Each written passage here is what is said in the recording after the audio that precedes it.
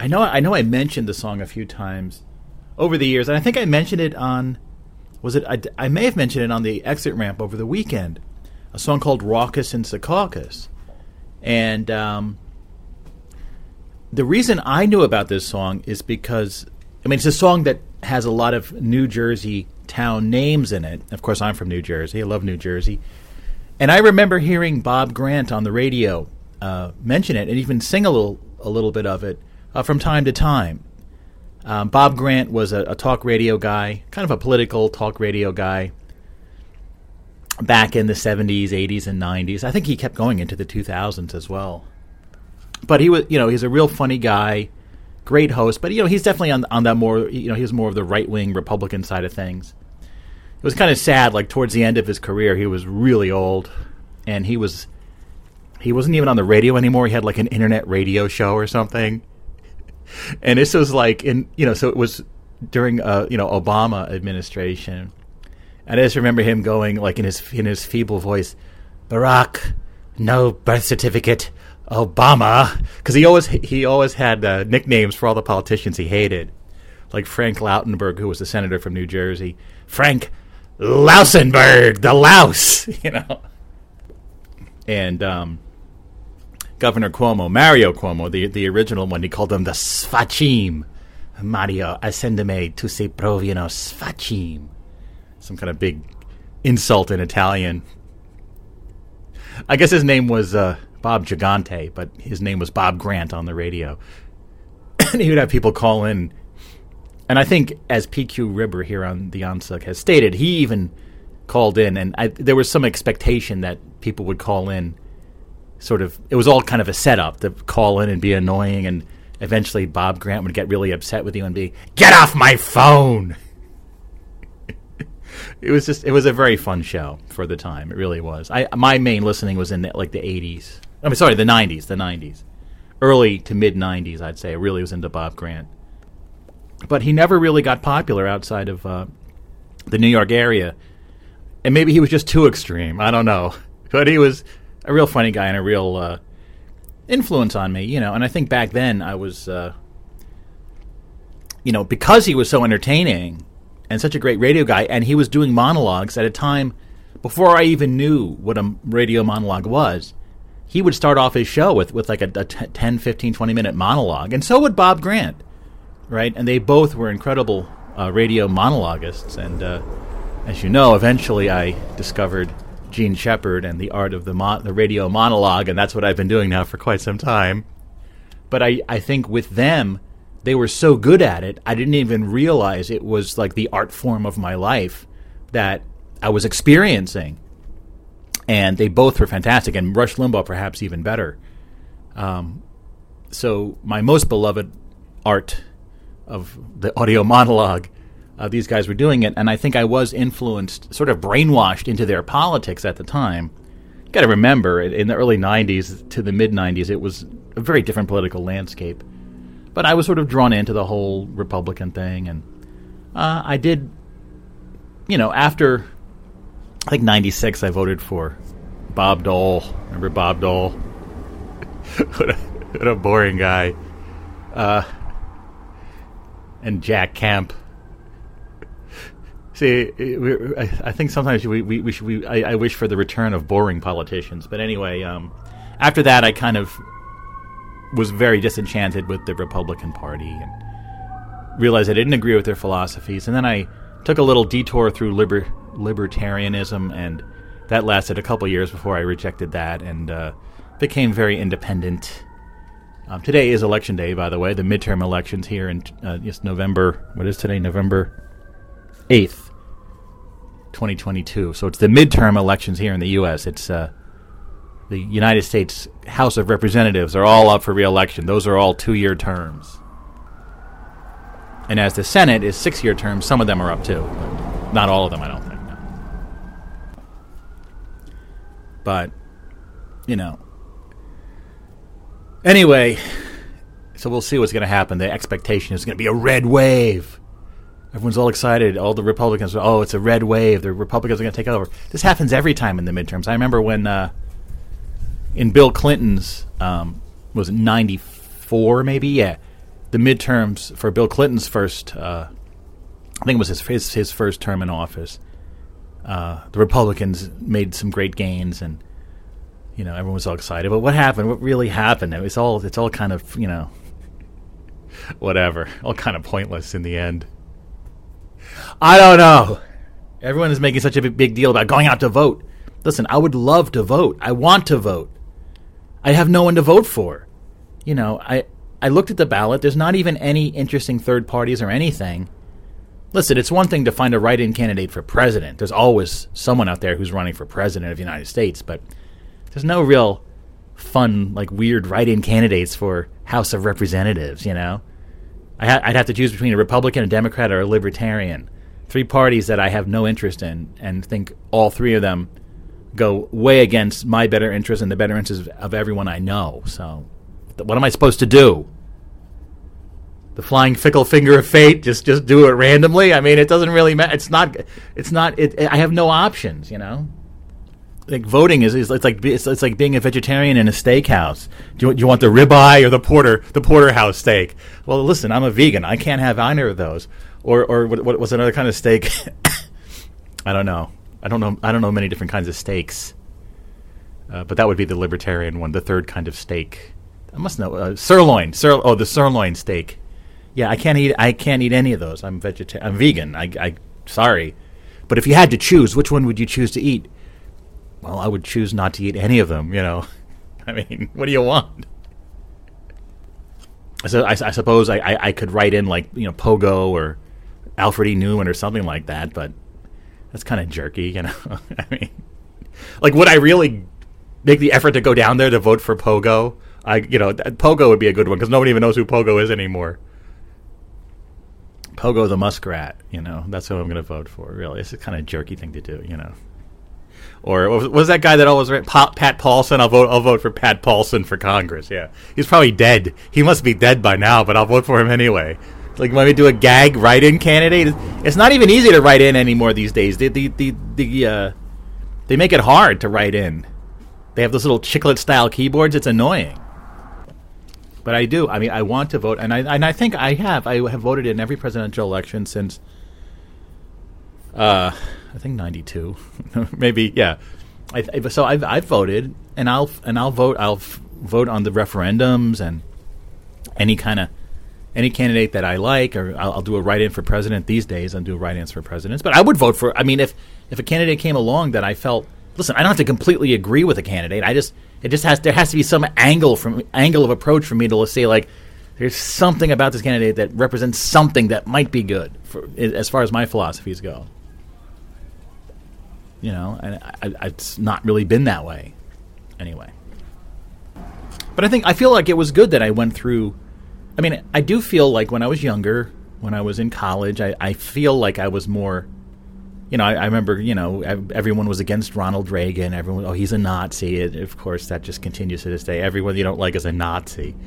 Kind of makes the term much less potent when everyone is called a Nazi. But Reagan's a Nazi. Yeah, is he? So I didn't vote back. I didn't vote back then. I didn't feel like voting. I was just a young kid. I didn't know what I was doing. I would have probably voted for a Democrat. I remember the Dukakis election versus George H.W. Bush, the first Bush. I was rooting for Dukakis, but he lost. So anyway, obviously, what a loser candidate. My God, Dukakis. Even though he's probably better than the people we have these days. Please. So I went through all those phases. I went through the Democrat liberal phase and the conservative Republican phase,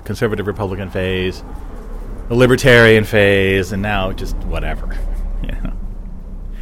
But I went through all of it. I was a believer. I even went through an Ayn Rand phase. Listen, most people never even heard of her, but it's a very, and I went through a period of buying the Ayn Rand bullshit, and then I saw the forest for the trees myself. Right? I didn't have to take someone else's word for it. I lived it, and then I found the error of those philosophies on my own over time. Right? Most people just probably sit around and just ape the opinions of the people around them just to get along. And hey, you have to get along. So, If you're people, if the people around you, your friends, your family, all have a certain politics, if you're not particularly interested in politics, or you're not I'm very idealistic, and I do care about these things. I really do care about philosophies at all levels, and I would only vote for someone I had some agreement with. But I think if you're not really that interested in it, and you don't have to be, going along with the crowd cannot be considered. It's unfortunate, perhaps, but it can't be considered. I mean, in some cases, you just got to do it, I suppose. But anyway, I feel very uninterested, uninspired by this election. I know a lot of people are very into it. Democracy's on the ballot. I think that's what the Democrats are saying. Listen, I think especially if you're older, you just realize you've been through this so many times. There's a lot of hype, and it doesn't really amount to a hill of beans, as they say. Anyway,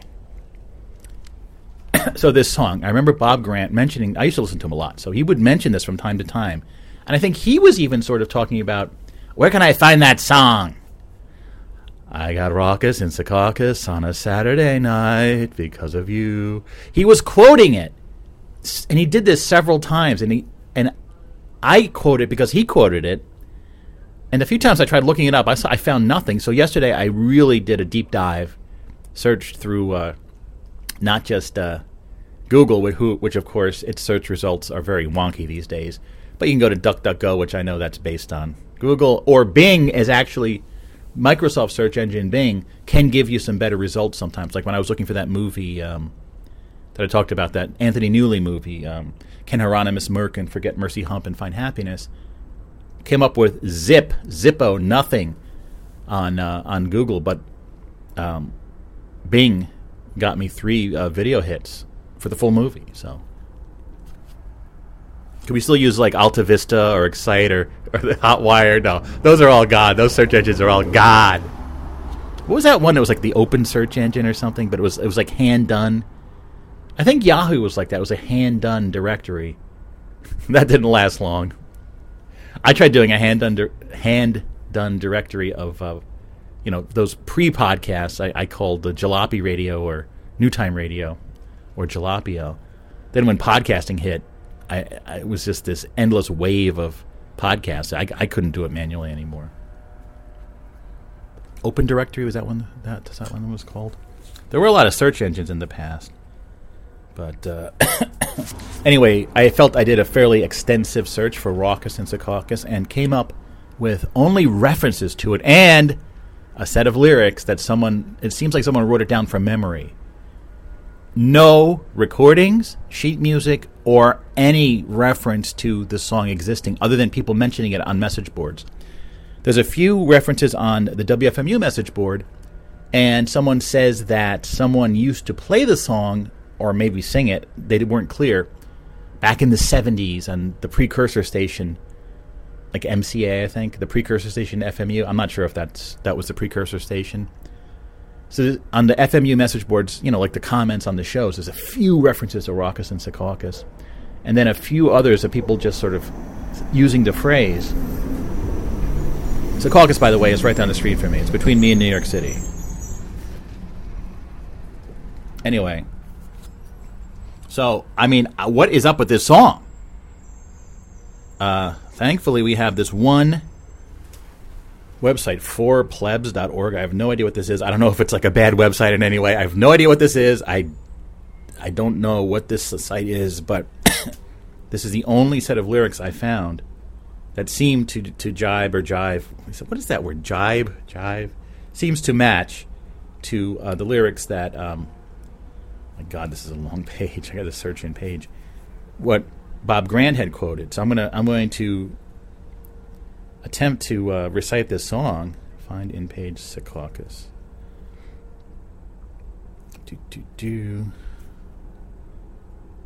Here we go. Yes, nice. Okay, so this was posted August 24th, 2020 by Anonymous. Thank you.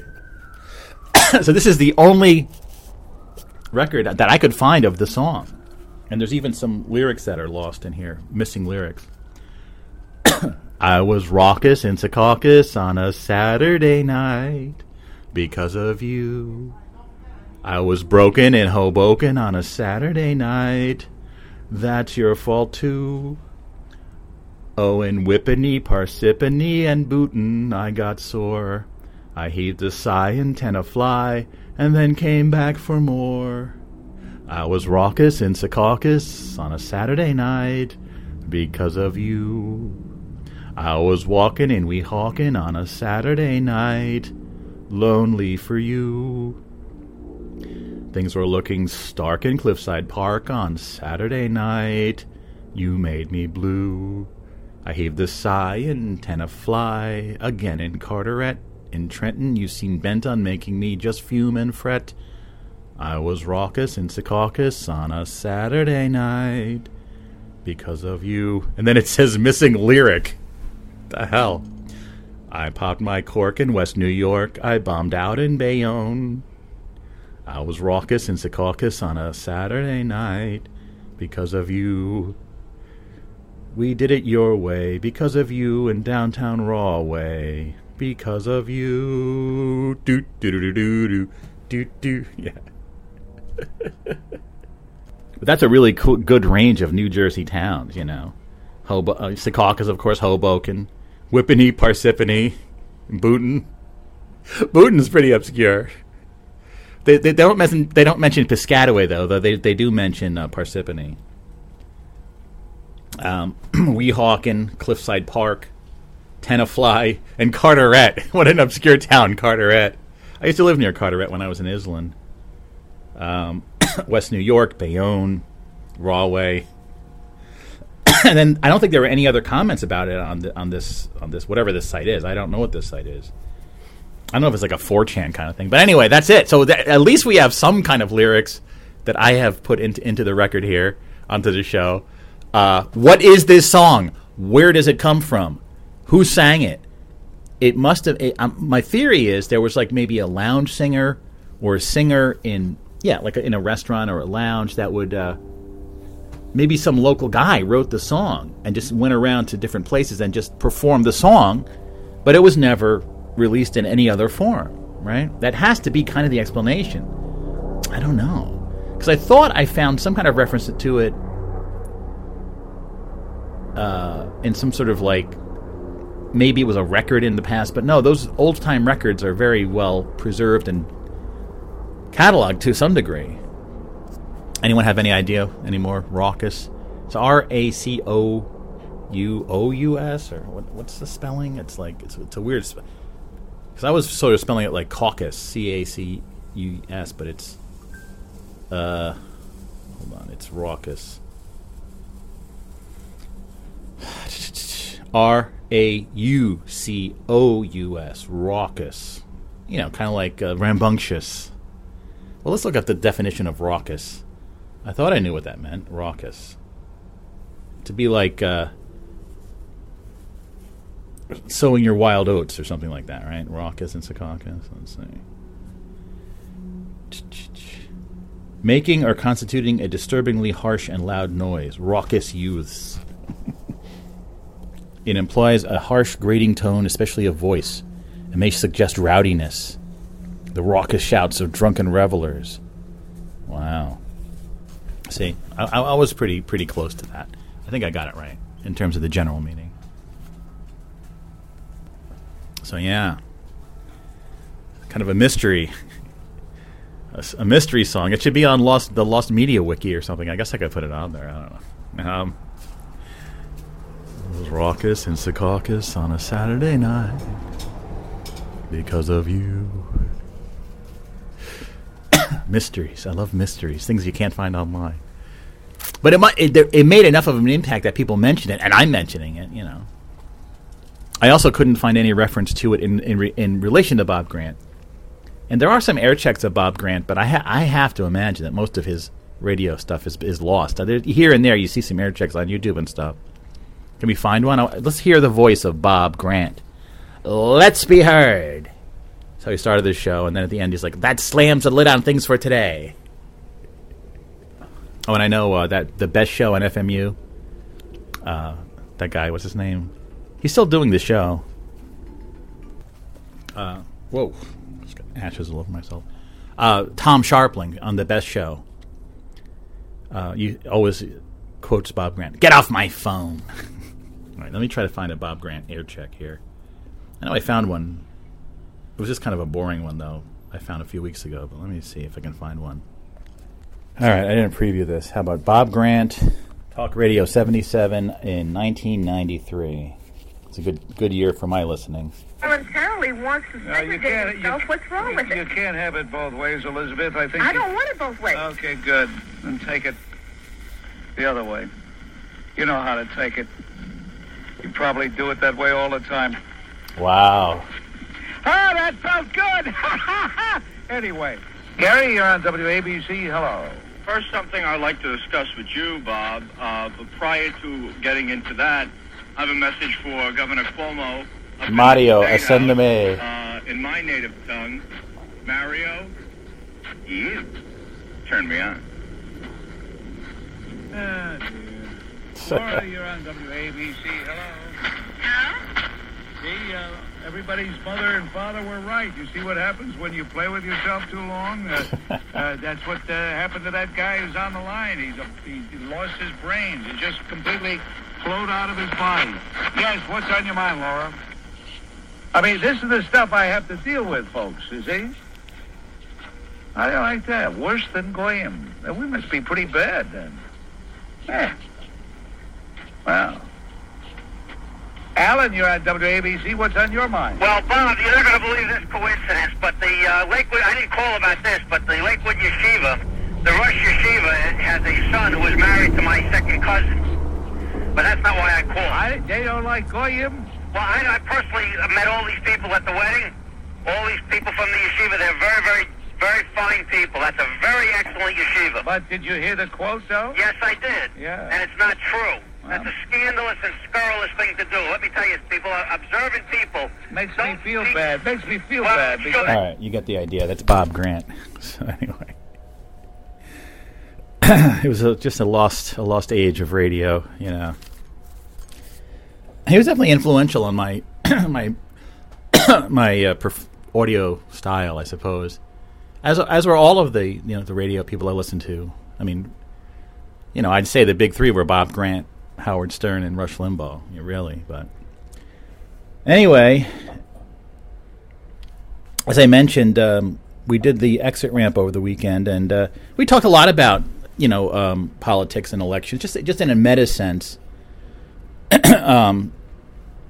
Sort of the idea of, if we had a pure democracy that is no representatives, but we just voted directly on everything, which we could do much easier now in the electronic age or the digital age than we could in the past. That a lot of people have pointed out that it would be sort of, if there was a majority of people who had their own interest, it would sort of screw over the people that were in the minority. I don't know if there's ever been a case of a pure democracy where everyone voted directly on every issue, but the theories are that it may not work out too well. But anyway, it was an interesting show, and I just want to apologize to Doc Sleaze because I sent out the invites on Facebook, and it's like a private thing because maybe I should just try it, just publicly posting the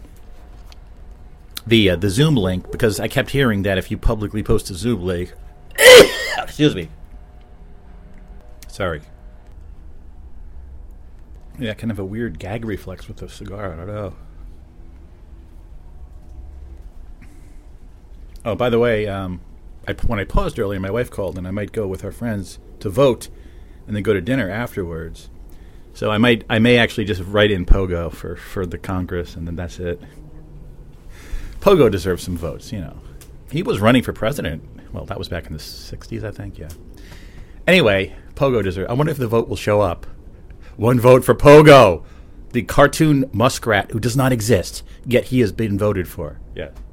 He must have gotten quite a few votes back in that election, whatever election that was. But anyway, if you post it publicly, the idea is that all these trolls and weirdos will start coming in to your Zoom meeting. So I've just made it a private invite. And listen, I am not good at event organizing or any of that kind of stuff. And I've had endless problems with the Facebook thing.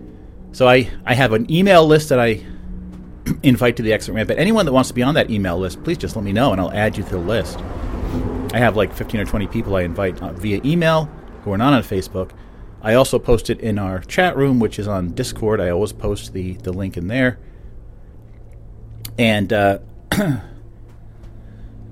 I do it as a Facebook event, and I noticed a couple times people weren't being invited. Because what you do is they changed how they did it. So I made a new event, because you used to be able to duplicate event, and then all the invites were already in there. Then they changed it, but you could invite everyone that had been invited for the previous one. I thought that would work. And what happens is, as I would invite everyone, and then I would go back to the previous Exit Ramps and see that, like, almost at random, certain people were unselected. So I'd go back like 3 or 4 or 5 shows and make sure to invite everyone. It's like maddening. And so I double-checked. I thought I triple-checked everything. And, I usually do a post in the Overnight Escape group on Facebook and say, hey, if anyone didn't get invited, please let me know. But I didn't do it this time for some reason. So Doc Sleaze, just like, he's on Facebook, but it just fell off, like, all those like there's no record of him being invited, though I know he was in the past. It's just a Facebook glitch or something. So at this point, I'm going to cross-reference my list of people who have been on the Exit Ramp, make sure all of them are invited. I felt really bad about it. So Doc Sleaze, I really apologize for that. I'm really sorry about that. It was really, I'm very frustrated because I'm endlessly having problems with that process.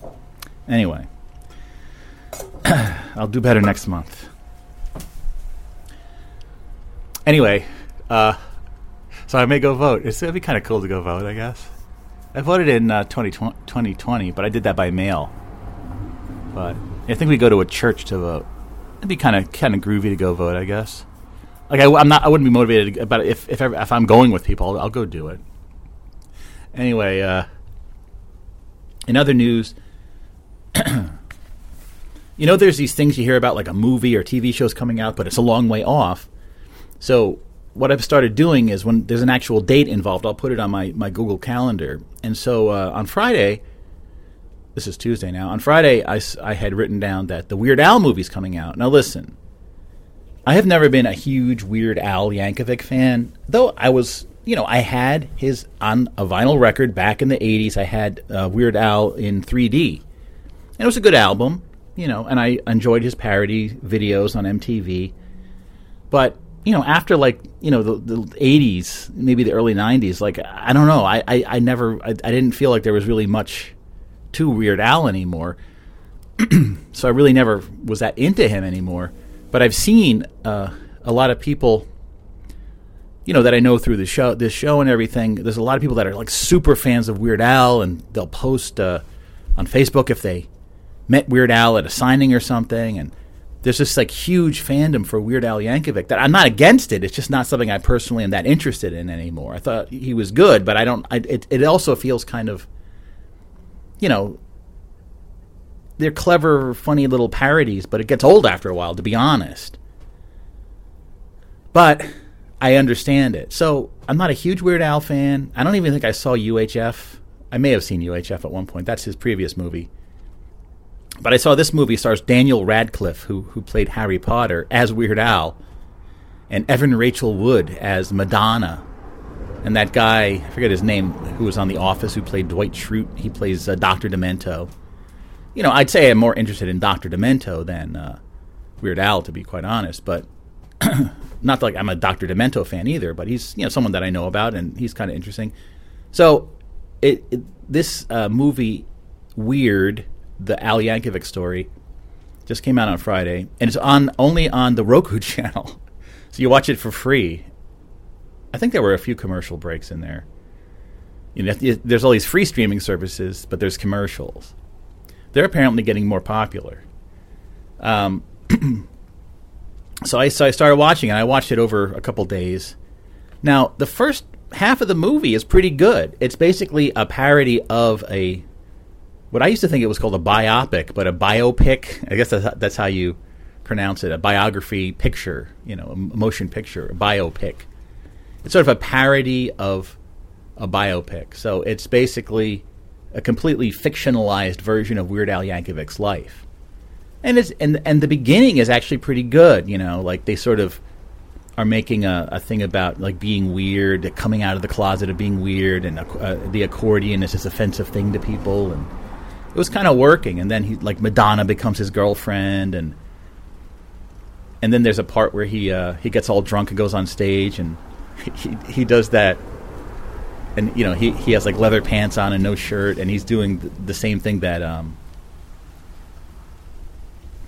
Jim Morrison from The Doors. I guess he was down in Florida and he was all wasted, and he's like, "You're all a bunch of slaves," right? The Jim Morrison. I've heard that audio. Then he whips out his penis. Do you want to see it? And he gets like arrested by the police in Florida. So there's a parody of that, which I did chuckle at.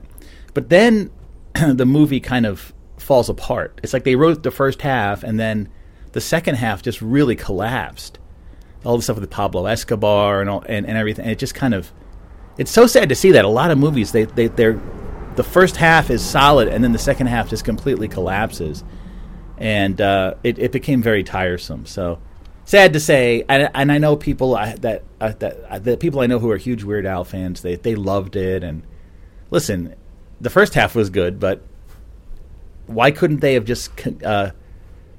I don't know. I think it needed a rewrite. The second half needed to be rewritten, but I guess maybe they did try to rewrite it, and I guess writing is the hardest thing. I don't know. So I was kind of disappointed by that movie. I was hoping it would be good, and it was good for the first half, but yeah. Anyway, listen, they can't all be winners. So what do you want? What do you want? All right. I did a little more research on Pogo. So his full name is Pogo Possum, and his first run for president was in 1952. And apparently it was a big deal. There were all these rallies on college campuses. I guess he was going up against Ike. Dwight D. Eisenhower lost, of course, to Ike. But, yeah, very popular cartoon candidate. And because he's a cartoon, he's sort of immortal. He's not like Pat Paulson. I should look at see if Pat Paulson is still alive. I don't think he is. But anyway, he died in 1997. So, you can't really vote for a human that's dead, but a cartoon is always alive. And apparently his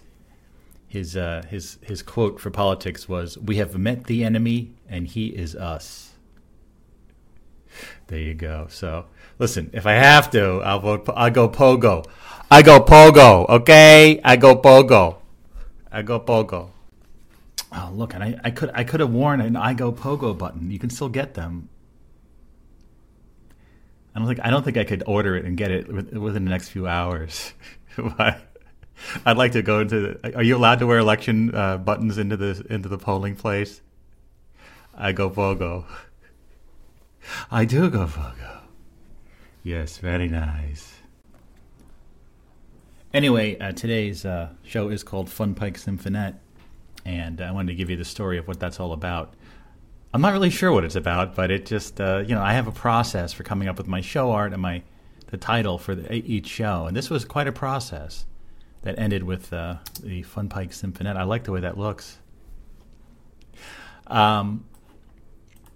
So in this case, I was sort of exploring options, exploring ideas, and I came up with this for like a phantom chemical as a phrase. Like, that has potential. Let me play around with it. And also, shunpike is a word that I like a lot. And actually, remember when I got lost in Madison area recently, I wound up on a street called Shunpike. And a shunpike is a road that you go on to avoid a toll road. So you're shunning the pike, or you're shunning the turnpike. So I came up with the phrase phantom chemical occult shunpike. And, I played around with it. I was typesetting it in a font called Rafaela, and which is a nice, serif with some swashes, as you can see the P there. And I was playing around with it. It was going nowhere fast. I mean, it was completely not good. Phantom chemical occult shunpike. It just listen. They're not all winners, So, I'm like, maybe I could mix the words around. So I tried Fun Pike with the PH from Phantom and the Unpike from Shunpike, and I like that Fun Pike. It sounds like a fun turnpike, but PH, almost like Fish, the band Fish. And then I tried like Fun Pike, Chemicult, like a chemical cult, and I'm like, yeah, that doesn't really work. So I'm like, how about Fun Pike by itself? But I'm like, yeah, that's not really working either. And somehow I'm like, how about the Fun Pike Symphony? But then I thought of Symphonet, a rather obscure word, and it's actually from a song by a band I do not like. They Might Be Giants. They have a song called Birdhouse in Your Soul, where they mentioned the Longines Symphonet. So anyway, I tried it out. I tried the font, a Horseman there. Wow, that looks great. And it's on a black background with kind of this turquoise lettering, Fun Pike Symphonet, red outline, everything's kind of angled, and I topped it off with a bit of Herculanum, a font by Adrian Frutiger, I believe. From it was a series of typefaces from Adobe called Type Before Gutenberg, and it was based on ancient writing. So anyway, it's kind of an overused font, well, to me at least, but it worked in this context, and I kind of letter spaced it out a little bit, and that's the story behind Fun Pike Symphonet. It's now I don't know if it's a symphonet is a work of music or it's like an orchestra, but whatever it is, this is the Fun Pike Symphonet. And for better or worse, that's what we got. I like it. I like it a lot, even though I don't know what it is. And in other news, I have continued intense work on my solitaire game, Flea Devil Solitaire. And it's been very frustrating because I've really been... I feel like I'm almost there. I've been really working on it. And playing tons of test games every day. And I seem like I'm almost there, try a little tweaking on the rules, and then do some play testing, and it all sort of falls apart. The game can't be too easy or too hard, and this is the hardest thing to get to. So my latest rendition includes, I was talking about Zonk Out.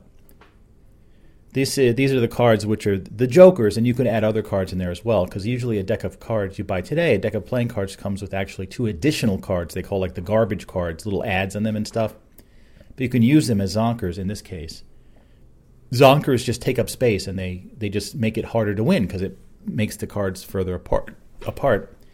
So the Zonk Out, if 2 zonkers are next to each other, you could pay to remove one. But I decided, why not have a free Zonk Out? If 2 zonkers are next to each other, you can remove one of them for free. And that feels really good because it feels like progress through the game, especially towards end game. A lot of zonkers are really good for the early game. They make it harder, but then at the end it makes it like impossible because you'll have like 3 zonkers in a row, and every card you want to match, you have to pay 3, and your bankroll's probably almost gone by that point. So free Zonk Out I really like, but there was still one thing missing, and at this point I'm play testing the latest version, which feels like it could be it. This could be it. I may have cracked the code. I won't know for a few days. I got to do play testing, but I added the royalties rule where face cards could be hauled into the bankroll or put as royalties into the Easy Go, the bottom of the deck. And that's how you scored is with the face cards. Really revolutionized the scoring. I think this was like last week. But I kept thinking I should do something with the aces. So finally I decided the aces will also be royalties, and they'll be multipliers, right? If you have 1 ace or 0, you multiply by 1. But 2 aces now, you can double the score. 3, you can triple, and 4, you can quadruple the score, right? So as it works out, you really have to choose as you run into any royalty hauls, like a pair of aces, kings, queens, or jacks that come up. Are you going to haul it into your bankroll, and your bankroll is what allows you to move forward in the game, or are you going to make them into royalties, which will increase your score? So it really is a mechanism that is what I was looking for. It really, right? Because previously, sometimes you just get a good shuffle and you win by a lot, and that's really not too much fun. In this case, as you sort of feel like wow, I'm really winning a lot, let me go heavy on the royalties. But you can't go too far because then you might run out. And that has happened. So it's getting very close, I think, to the final rule set. I need more playtesting, but this has been a 15 or 16-year journey now. I kept saying 15 years, but I've been working on it for like another year, so maybe it's 16 years. Anyway, I'm going to keep playtesting it, and I'm just so excited. If I can get this really done, it's such a great game. And I think I'm going to make it into a book. I really don't know of any other way to do it. I guess I could make my own deck, but I think a book is the best way to go because everyone has playing cards, The game's a little complicated, but I don't think it'll be that hard for people to learn it. The scoring is getting a little complicated too. I have like a scoring chart. I'd love to try to simplify that. I don't know if that's possible. I have a lot of work yet to do, but what's really interesting about the game is sort of, it's almost sort of like, what's that popular solitaire called? Where you see all the entire deck at once. You know the one I'm talking about. Not golf. Golf is kind of like TriPeaks. I didn't know TriPeaks was sort of like a Microsoft version of golf, but it's not like that at all. What's the one I'm thinking of? FreeCell. Yeah, I'm thinking of FreeCell. FreeCell, you see all the cards, right? So if you had one of those minds, like you're a human computer, you could figure it out immediately. So here you also see all the cards, but like many other games that are just there's so much going on. Like chess is a perfect information game. You see all the information, but the number of potential permutations is so high that it's still a fun game. I mean, a game like tic-tac-toe is a similar game, but you just have to learn one or two simple rules, and if you play someone else that knows those rules, you'll always have a tie. No one will ever win. But I feel like this really does strike a balance between luck and skill, decision-making. And we'll see. I've been down this road as the past couple of weeks. It's been a very intense Flea Devil time. And by the way, I mean, the game as it was like a few months ago, man, this is like so much better, 100 times better than what it was. Flea Devil Solitaire. All right, so a little clarification on Symphonet. So yeah, the Birdhouse in Your Soul. The reason I don't like They Might Be Giants is I had a run-in with them when I was an intern at MTV. They were kind of mean to me. Anyway, the song goes, "My story's infinite, like the Longines Symphonet." What is the Longines Symphonet? It was a pre-recorded classical music program broadcast nightly on many Mutual Broadcasting System stations from 1943 to 1949. It then moved to CBS, where it was heard Sundays at 2 p.m. from 1949 to 1957. Wow. Around the time Pogo ran for president. So I think Symphonet has two different meanings. It's... hold on, let me see. It is a symphony orchestra that plays light music in addition to the standard classical repertoire, or a symphony of less than standard length or for fewer instruments. So in this case, I'm talking about it being like a work of music, the Funpike Symphonet, which is the same as a Sinfonietta. So they both Sinfonietta and Symphonet have the same dual meanings. Anyway, there's your definition of the Funpike Symphonet. Will anyone ever write the Funpike Symphonet? This sounds like it'd be a great piece of music. Anyone? Any composers? Listen, people. The goal of this show is people listen in the near and far future. At some point in the future, someone is going to have a lot of time on their hands, and they're going to write the Funpike Symphonet. I just know it. Remember the other thing I had with Pogo in the Bublin A. Richardson. He produced this album by this band Melter Pluto, and they got all these really bad reviews from all these jerky magazines, and the reviews were like incoherent, like they were like back then. Some of the reviews had all these like obscure references and didn't make any sense. And one of the lines was something as Pogo the Earth Dog smolders. It was some sort of weird reference to Pogo Possum. Now, well, this sticks out in my mind. Pogo the Earth Dog smolders. Anyway, we have another card game here. Not my card game. This is Magic the Gathering. Yes. I did buy some packs of Magic back in '93, which if I kept would be worth, no joke, the cards I had would probably be worth $200,000 or $300,000. But of course, I gave them away a few years later. Hindsight is 2020. I've always been fascinated by Magic the Gathering, the collectible card game. They're starting their 30th anniversary celebrations, which are going to be next year. They're going to hit the 30-year mark. No one knew this game would be so popular. I never really played it on paper very much. I just, it's like, I don't know, I never really was into that social scene of playing the game.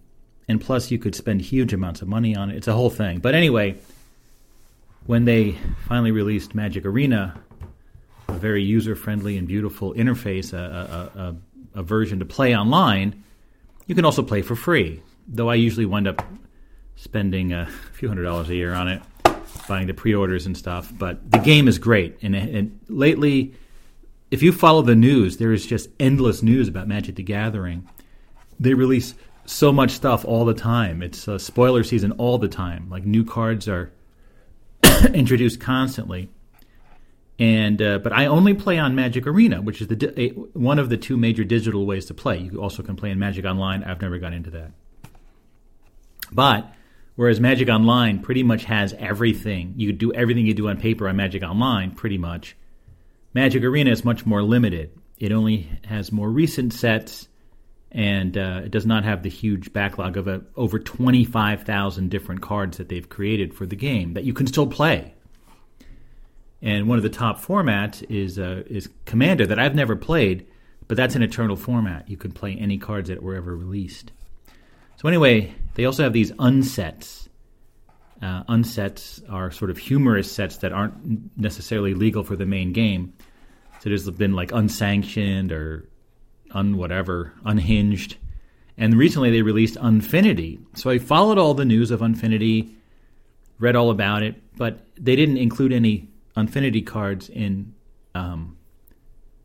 Arena. That doesn't mean they might eventually put them in, because unlike the other unsets, some of the cards are legal in eternal formats, such as Commander. Some of the cards are. If it has an acorn on it, it's not legal. Without the acorn, it is legal. So I figured I would actually buy some booster packs. So these are little packs, like, think about baseball cards. You buy a little pack of baseball cards. There's 10 or 15 cards in there. They're random. That's how Magic works. So these are, I have here, I bought this at Barnes & Noble. The thing about these Magic cards is it is like gambling, because if you buy a pack of Magic cards, you could open it up and it could be worth, if you were to resell it, it'd be worth, less than what you paid. This was like $13 for 3 packs of 14 cards were like $13. So the cards are only, do the math, like 33 cents each or something. But certain cards, if you were to open it, you could go to a store and sell it for like $80, $90, So it is like gambling. So in all the stores, like Barnes & Noble, for example, it's only behind the counter because people were stealing it so much. Because if you open the right card, you can make a ton of money. It's a whole thing. It's very strange. Anyway, I wanted to check out an Unfinity pack because, I'm always doing digital and I just don't ever, see these packs in real life. And plus, they introduced sticker sheets on here, which are eternal legal. And I think a lot of people are horrified that they have to have little stickers. I just want to see how they are physically. This is Unfinity. There's like a little dog. This is a space carnival or space circus theme, right? You'll get stickers at an outer space land in every pack. And here's what it says on the back. Zero gravity, infinite laughs. Experience the most illustrious galactotainment. What? The most illustrious galactotainment in the multiverse at Myra the Magnificent's intergalactic astratorium of fun. Open mostly safe attractions and have the time of your life on the Midway. Trade in your tickets for reusable stickers that power up your cards.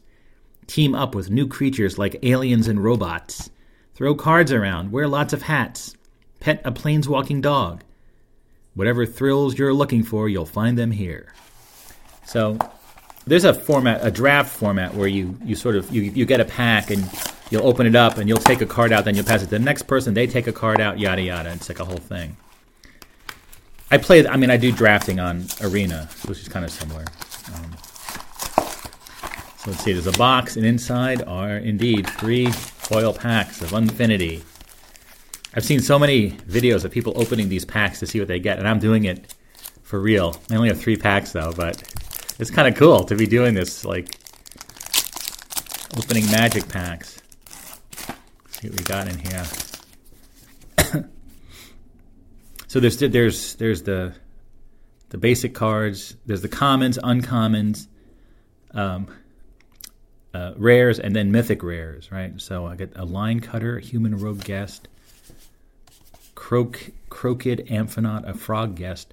And what's interesting is the back of the cards, they have to make the backs of the cards exactly the same as the original set from 1993. The idea is you can still use these cards with that set. So it says Magic the Gathering with a big TM. It says Deckmaster, and there's a pen mark on there that's been reproduced who knows how many millions of times. It's kind of cool. They have to keep the same cards. It's cool to be touching actual cards rather than digital cards. Bar Entry, which is an instant. Rockstar, an elemental performer. Nearby Planet. This is a land. Chicken Troop, a bird performer. And here is an uncommon autograph book. It's an artifact. Autograph book enters the battlefield with a page counter on it for each person who has signed it. 3 mana, tap, remove a page counter from autograph book, draw a card. Wow. I don't know. How do you know if someone signed it? Line Prancers, they're Centaur performers, they're an uncommon. The Space Family Goblinson, Goblin Guests. And here is a rare card, Mobile Clone, a sorcery. Using a mobile device, take a picture of target creature. That device enters the battlefield as a token that's a photocopy of the pictured card. Wow. And here's a Plains. This is the Space Lands. You know, they did offer the lands on Arena. I passed on those. I'm not really a fan of those, but this is pretty cool. And it has a little hologram on it. Plains. This is like on the surface of a planet. Then we have Cover the Spot, an artifact attraction. That's interesting. The Superlatorium, an attraction. And here is and some cards are foiled, Roxy, Publicist to the Stars, a legendary creature. So this could be you can play that in Commander, because there's no, I'm trying to see what cards have, like the Space Family Goblins, and you could use it as a Commander as well. Some of these cards are legal in Commander and some aren't. Yeah, Roxy, Publicist to the Stars. This is a good one. I got a foil Roxy. I wonder how much that's worth. I can't imagine it's worth much. You're supposed to put stickers on the cards. When Roxy enters the battlefield, distribute up to 2 art stickers among 1 or 2 non-land permanents you own. Wow. And here I have a treasure token. Okay. And here's my sticker sheet, my first sticker sheet. What is this? Oh, it's just a treasure token. What is this? There's Grilliana's. There's a little menu for a fake menu. Spicy Manchipulator Nachos, Green Sun Spinach, all sorts of fun stuff. So what kind of stickers did I get? I want to play with these stickers too. So the words werewolf, lightning, and mage, a little toy frog, like a cell phone, and a pink teddy bear, and some other stuff. Wow. Stickers, man. All right, let's see what this other pack contains. What am I going to do with this junk? I don't know. Sanguine Slipper, a vampire guest. Oh, here's something we got to put a sticker on. Wolf in blank clothing. So I'm going to put that over there because I want to play with some stickers. Bamboozling Beeble, non-human cannonball. It's a clown robot. Draconian Gatebot. That's a robot. Petting zookeeper, an elf employee. Lead champion, a minotaur child guest. Priority boarding is an enchantment. Resolute Vegisaur. It's a dinosaur employee. that gives you vegetables. I don't know. An alien child guest called A Real Handful. Doodle, caricaturist. A legendary artifact creature robot, but this is not legal in Commander because it has an acorn on it. Well, that's cool. The island is a cool land. Balloon stand is an attraction. Push your luck. A teddy bear token. And more stickers. Eldrazi Guacamole Tightrope. An alert, a wizard hat, and a sticker of a Magic the Gathering card. That's kind of weird. Listen, did I waste $13? Of course I did, but I want to see these cards. All right, final pack here. Another Sanguine Sipper. Wolf in Blank Clothing. Bamboozling Beeble. What, am I getting the same cards here? Jetpack Janitor, a human employee. Slight Malfunction, Ride Guide. Plot Armor. Goblin Blastronauts. Tusk and Whiskers. Oh, this is another Commander legal one. It's a legendary mouse elephant performer. So it's a mouse and an elephant that perform. That's cool. I like that card. Blank Blank Rocket Ship. We can put stickers on that. Exit through the Grift Shop. Another island. This one is actually seen from space. Spinny Ride, Trash Bin, Ticket Bucket Bot. And this sticker's Sticky Kavu Daredevil. A nuclear explosion. A hat. And what the hell is that? Looks like a Frankenstein finger or something. I don't know what the hell that is. What's wrong with these people? Well, you should see the guy one of the top guys there named Mark Rosewater. When he talks about this, he's so happy. He's like, I love the Space Carnival. All right, so we have blank blank rocket ships. So let's see. Let's see how this would work with these stickers. It's an artifact vehicle, 4 mana, colorless mana.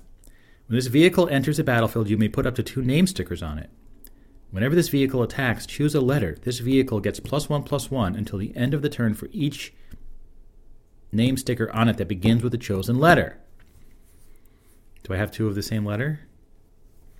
Sticky, Kavu. See, I don't think I have Werewolf, Lightning, Mage, Eldrazi, Guac. I don't. So what kind of rocket ship we're going to do? Like Sticky Guacamole rocket ship? Yeah, let's try that. So how do you get these stickers off? Oh wow, they're like little stickers. I think it kind of has like Post-it note stuff on there. So I'm going to stick it on here. Sticky. This is wild. A Sticky Guacamole rocket ship. And you're supposed to actually do this. This is legal. People could be playing Commander with these little stickers. No, where's my guacamole? Okay, there it is. Wow, this is pretty wild. I'm playing with little stickers. And you're supposed to be able to put them back. Sticky Guacamole rocket ship. Okay, wow, that's pretty cool. I'm glad I'm finally doing it. It looks kind of cool. You know, Magic the Gathering has their own font, which they stole from... I wouldn't say they stole it, but it's heavily influenced by Emigre Matrix. Right? They just they redrew it, which you can do with fonts. It's not stealing. All right, so now wolf in blank clothing. A wolf in werewolf clothing, that'd be kind of meta. Eldrazi, that's a... How about wolf in daredevil clothing? Let's see.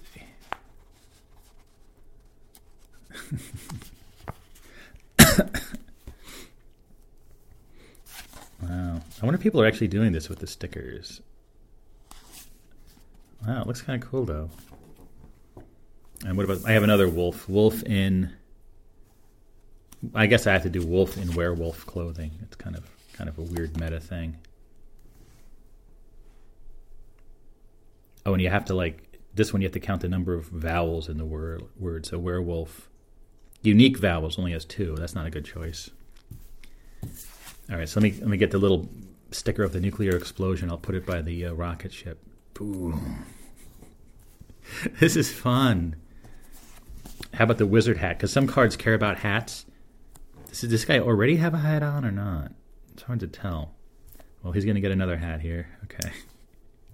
Well, let me get a card to put a hat on. This is better. All right, here's a little goblin in a trash bin. I'm going to give him a wizard hat. So then he would technically have a hat on. You know what I mean?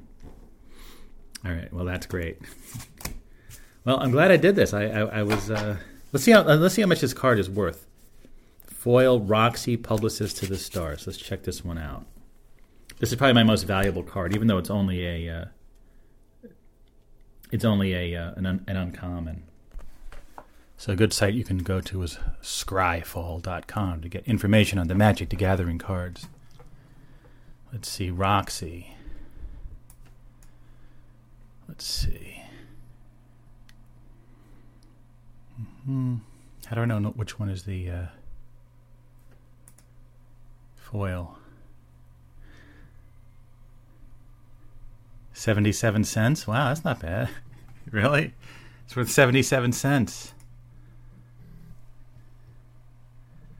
Wow. What's the most valuable card from this set? Let me see. Let's see. You can search by value. Price in US dollars. Steam vents. Really? Steam vents. Whoa. If you have it in foil, it's $148. Look, you could, right? That's what I'm trying to say. Some of these cards are super valuable. It's amazing. Yeah, Steam vents. So these are the shock lands, right? They're shock lands. Yeah. Wow. Yeah, so like lands. What's the most valuable non-land? Pair o' Dice Lost. Pair o' Dice Lost. It's worth $22, really? And Blank Goblin is worth $16.69. Wow. Just for one card. See, you know what I mean? It's a wild scene. Roxy, not too valuable. No one wants Roxy. It's only 77 cents, for God's sakes. I voted for Pogo. Yeah, and I made sure to write down Pogo Possum, so they didn't think it was like the ape man from the chimpanzee character from Umbrella Academy. He's also named Pogo, or the stick, Pogo stick. So I wrote Pogo Possum. Yeah, it was. It felt great to go Pogo. I never realized it was one of my life goals to vote for Pogo someday. Yeah, it was wild. As I mentioned, this is the next morning. I'm going into New York City now, by the way. It was just during the afternoon. My wife called me that our neighbors asked us if we wanted to go vote and then go out to dinner. And so, as I've been discussing, I could not possibly stomach voting for any of the candidates listed on the ballot, as I described earlier. But I didn't want to, I wanted to get in the spirit of things, when in Rome. So I wanted to vote. So I was trying to remember. The little doggy. Hey, doggy. Trying to remember. I wonder whose doggy this is. Hi, doggy. I was trying to remember, what are some good characters to vote for, and Pogo came to mind. So it was pretty wild. It's in this church, and I kind of forgot. I think I'd seen it before, but they have like a labyrinth outside, like the Chartres Cathedral labyrinth. I wanted to walk it because it's kind of like similar to the pattern of amber, that concentric circles labyrinth thing. It's not a maze because there's only one way to go. A labyrinth, that labyrinth only has one way. But anyway, see how we get in there. It was not busy at all. And they totally changed the way of voting. It was very bizarre. I mean, I would dare to say a very dreamlike voting method. I think the last time I was there, it was in 2016, because in 2020, you did all mail-in stuff. I did mail in my vote for, I think I voted for Steve Saylor for president, of course. The resource-based economy guy. At least I voted for someone I agreed with. Anyway, so when I was there last time, I there were voting booths. See, I thought like the privacy of the matter was very important. So you go into booth and you pull this handle, and this curtain is drawn, so you have a private moment. And it was electronic, so you press these buttons, and then if you want to do a write-in vote, you had to press a button, and then you had to type it in on this little like chiclet keyboard. It was very hard to do it. It was like really crappy, like 80s technology. Little chiclet keyboard. And so they totally changed it. Now you go in and you don't need an ID card. You don't need a driver's license or anything. I know that's been a whole thing. I know there's been controversies about that. I guess some people just don't have ID. I don't know.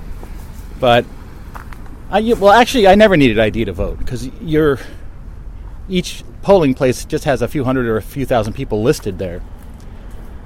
Anyway, this time you go in and you have to give your name. Then they have kind of like an iPad kind of thing. But they have to find you on there, and you have to sign the iPad thing with this little stylus, and then you can keep it. These little cheapo I voted styluses. I guess because of, they don't want people sharing styli. Is that the plural of styluses? Styli? The plural of stylus. Styluses sounds better. I think we should get rid of that I crap. You don't have to put I at the end of a word if it has an S. Just add another ES at the end. Yes. That's what I think.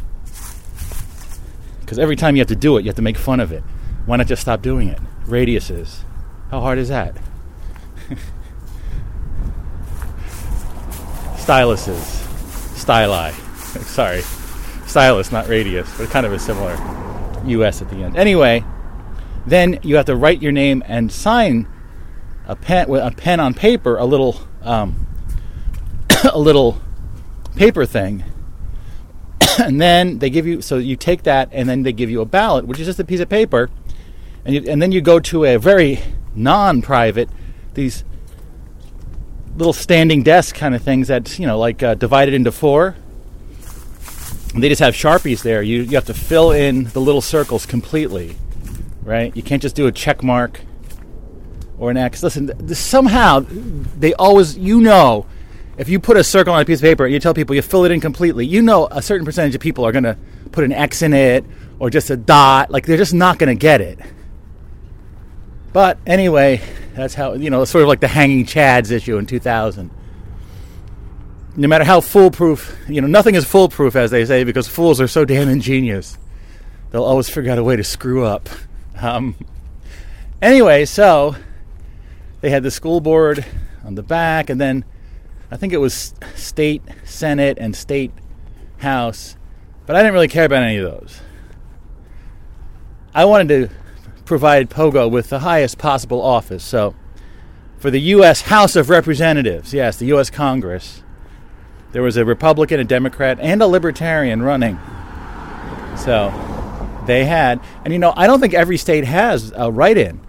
New Jersey does. I know a lot of states do, but not every state allows for write-ins. It's a freedom we have here in New Jersey that maybe some other people don't have.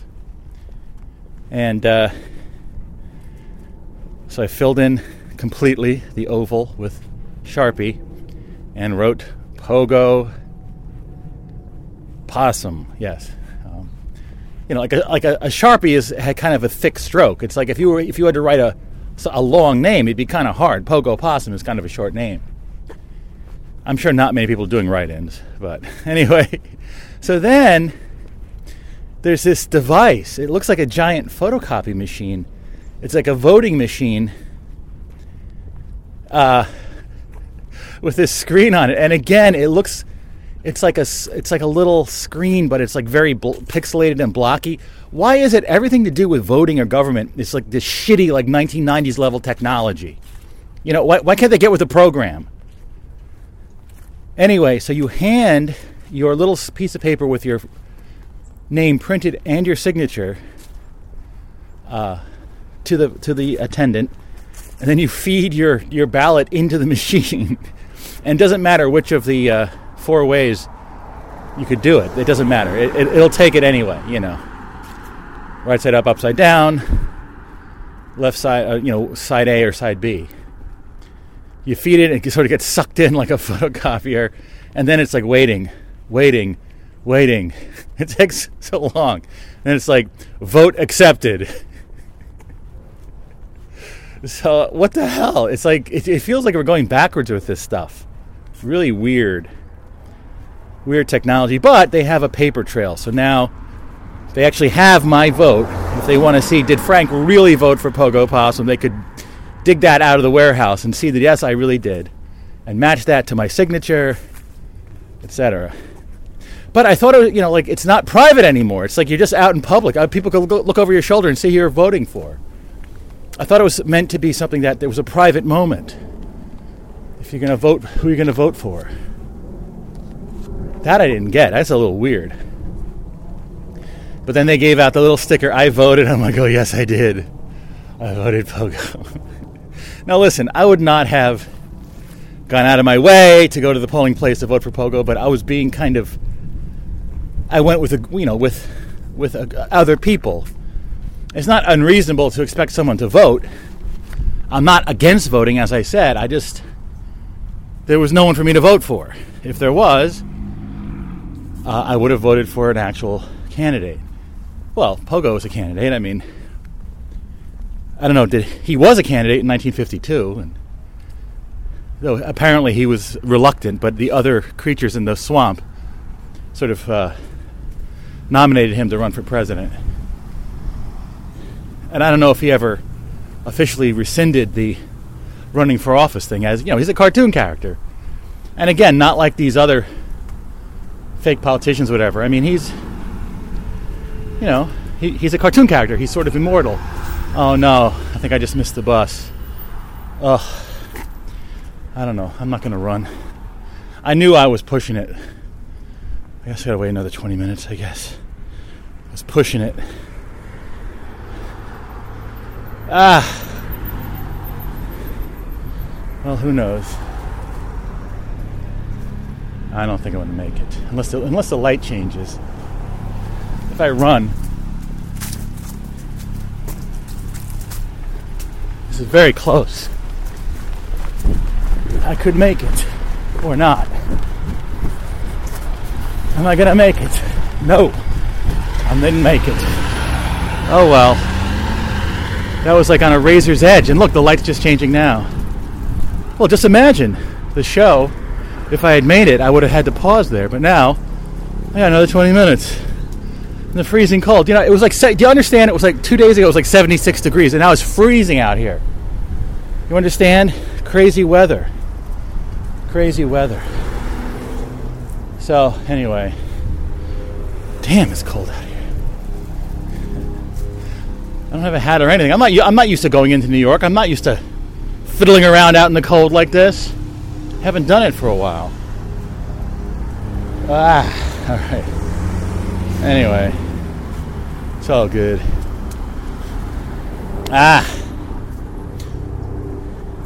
So yeah, as I was saying, I know, and I do understand. I told my wife I was going to vote for Pogo, and she was kind of like, "What? That's kind of a jerk." I know it's a jerky thing to do, but I don't want to make a fuss and say I'm not voting. It was a, as they say, necessity is the mother of invention. Okay, I had to invent a way to deal with the situation when I certainly would not vote for any of those scumbags running for office in those major parties. By the way, I know they haven't completely tallied the votes from last night's election hijinks, but apparently there was not the red wave that they were anticipating. If anything, it looks like things will be very close to how they were before, at least in the House and Senate of the United States Congress. No red wave. So yeah, I proudly wore that I voted sticker. Anyway, it felt good. I was so happy. I was like glowing all night long because of my voted for Pogo. It's like, I go Pogo. I'm assuming that campaign slogan was kind of based on I like Ike, right? That was, Eisenhower. Dwight David Eisenhower. His nickname was Ike. How do you get that from Dwight? Ike. Eisenhower. Ike. Who knows how these things happen? Ooh, what kind of car is this?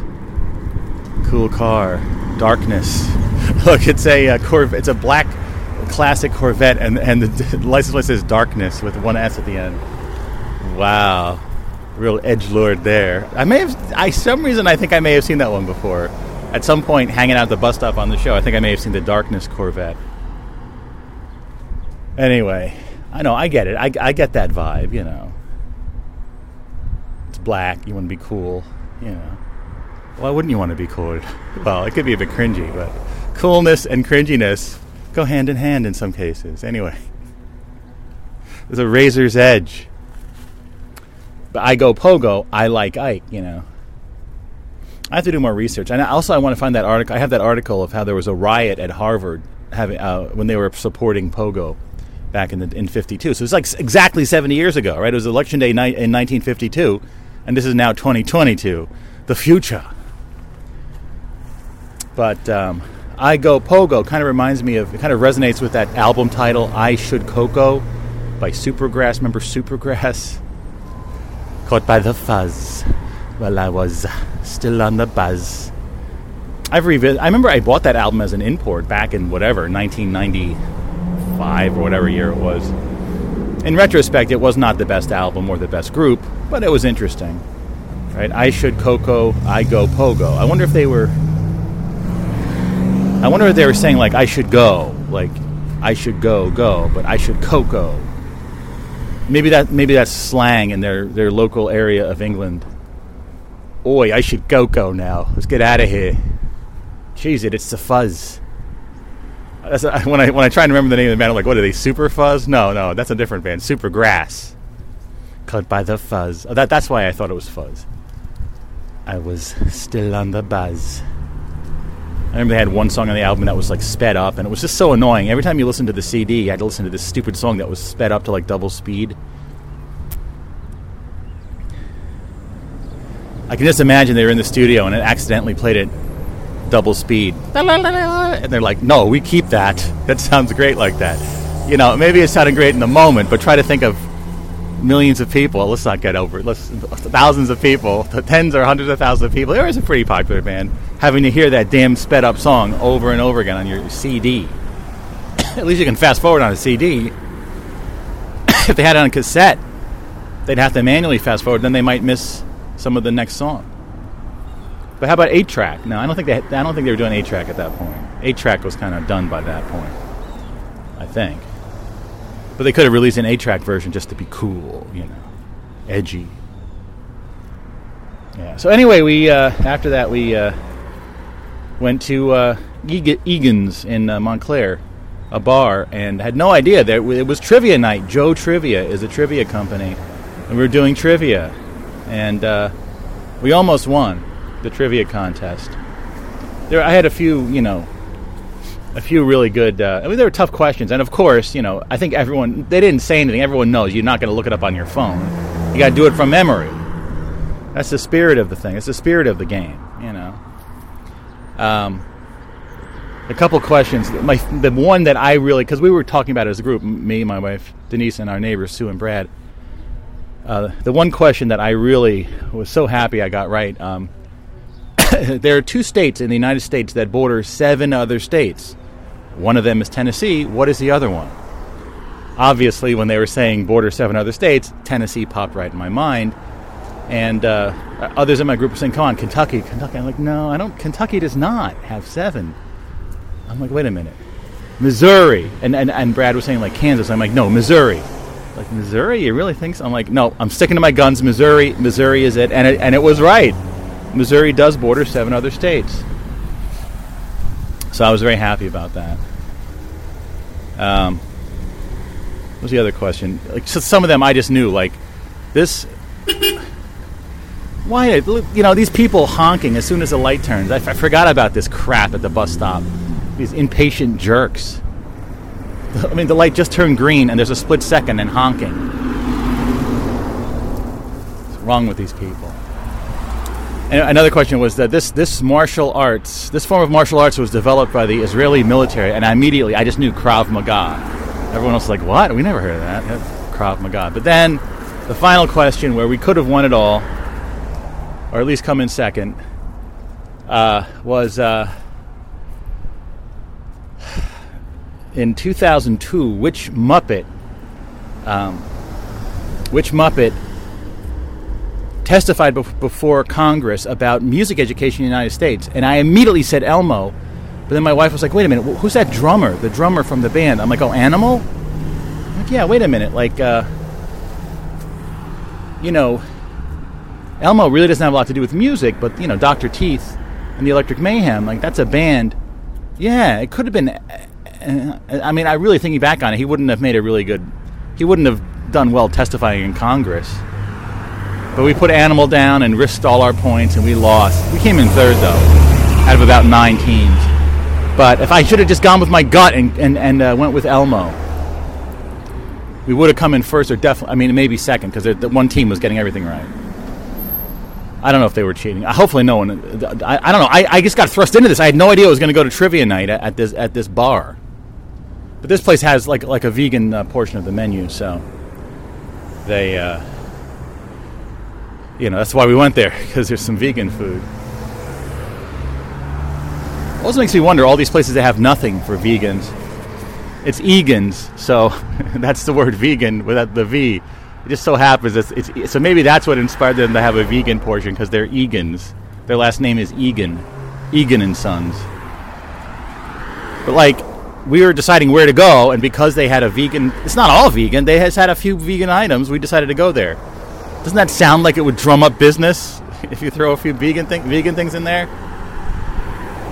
Come on. But anyway, it was pretty good. And, we came in third. But anyway, I should have gone with my gut. Elmo. Krav Maga. Yeah. Anyway. So, I'm going to read about this Pogo riot. So, yeah, the students in 1952 were having a rally for Pogo. So here's a story from 1987. Looking back 35 years, this is a long time ago, the possum caused a riot. And this is from the Harvard Crimson, so the student newspaper. I was in college at that time, too, in 87. Wow. The image that lingers on in everyone's mind is of Cambridge police clubbing Paul R. Rugo, class of 55, a young clean-cut freshman, while he lay defenseless on a street in Harvard Square. Virtually every student in the college saw the photograph that captured the moment, splashed across the front page of the Crimson the next morning. And if they didn't see the picture there, they likely saw it a few days later when it was printed as Life magazine's Picture of the Week. Rugo was beaten on a hot and humid spring evening during spring reading period 35 years ago.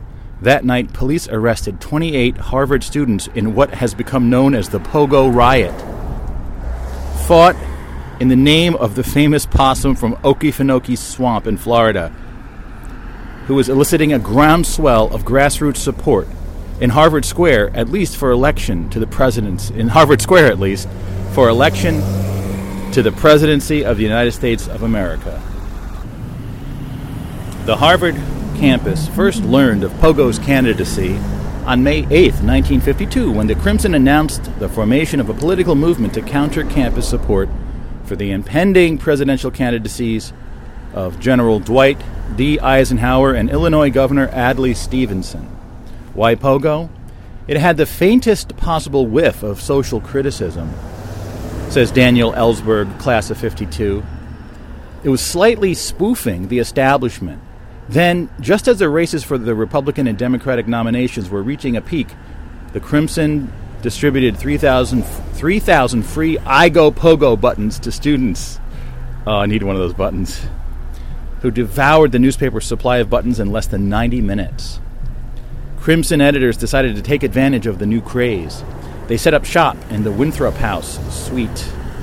What? Oh, God, please. How did I get spyware on my phone? Jeez. Was Harvard's has spyware? They set up shop in the Winthrop House suite of J.R. Nussbaum, class of 52. The principal editors of the crime were living in the room next to me, says Nussbaum. who now works for the Agency for International Development in Washington, D.C. Their policy was never to have a story about their own people. My proximity made my name available to them. The campaign, with Nussbaum as its figurehead manager, quickly snowballed, and the Crimson invited Pogo's creator, Walt Kelly, to Harvard to deliver a chalk talk for his character. Everyone got in on the game. The Harvard band prepared to provide cacophonic background for the melee, the Crimson reported, and students made appropriate signs to welcome Kelly and show their support for Pogo. The student newspaper promised a fresh supply of I Go Pogo buttons. Cambridge Police Chief Patrick J. Reedy gave his approval for the political demonstration, but warned that patrolmen would be on hand in case the crowd got out of control. Organizers planned for students to rally across from the yard, in the spot where Holyoke Center now stands, and then march to the new lecture hall to hear Kelly's speech, but things did not come off as planned. Kelly's arrival from Logan Airport was delayed, and the crowd on Mass Avenue grew antsy. It also grew large. As the clock ticked on, the number of students milling about the square waiting for Kelly multiplied from about 200 to 1,600. The density of the crowd increased, and the traffic in the square became terribly congested. The electric trolleys, still in use in 52, could not make their way through the square because of the students blocking the streets and the backup of other traffic. The handful of students, perhaps for lack of anything better to do, began to disconnect the poles linking the trolleys to their source of energy on the wires overhead. Police rushed the crowd, beating and arresting students. Rugo, now a Boston attorney, says he remembers the evening. Like it was yesterday, dressed in his ROTC uniform, Rugo says he was walking down Mass Avenue with his date, now his wife. I had nothing to do with the Pogo parade, Rugo says. All of a sudden, it just erupted. Outside of J. August and Company, policemen honed in on Rugo and told him he was under arrest. He received no response when he asked what the charges were against him. The police swung furiously, and I swung back, he says, adding that his flying punches landed him in the paddy wagon on his way to jail. 5 of the 28 Harvard students towed away by the police were Crimson editors. Meanwhile, Kelly arrived to deliver his speech, which was interrupted several times by spontaneous pogo stick races down the aisles of the auditorium. It's madness. The instigator of the mayhem, students who were here at the time say, was Crimson managing editor Lawrence D. Saraduff, class of 53, whom two-time Pulitzer Prize-winning writer J. Anthony Lucas, class of 55, describes as a shrewd cookie. When Lucas, who later roomed with Saraduff in Winthrop, speaks of him, he recalls the New Jersey native silk chartreuse socks and his success with members of the opposite sex. Chartreuse is that green color, but some people think it's magenta because of the Mandela effect. But Lucas also characterizes Saraduff as brilliant. How long is this article, by the way? I had no idea how long this was. A con man of the first degree. So Lucas says, when Saraduff told him he was intentionally delayed Kelly's arrival at the square, he believed him. Larry masterminded the Pogo riot, Lucas says. Saraduff, it turns out, picked Kelly up at the airport but took him for a pit stop at a bar before driving on to Cambridge. Salvador deliberately delayed the route so that the crowd would be large and restless, says David Halberstam, class of 55. Something was likely to happen, Lucas remembers. Something did. Others who were editors at the Crimson at the time say they are not sure Saraduff planned to be late, but all agree such a stunt fell well within his bag of tricks.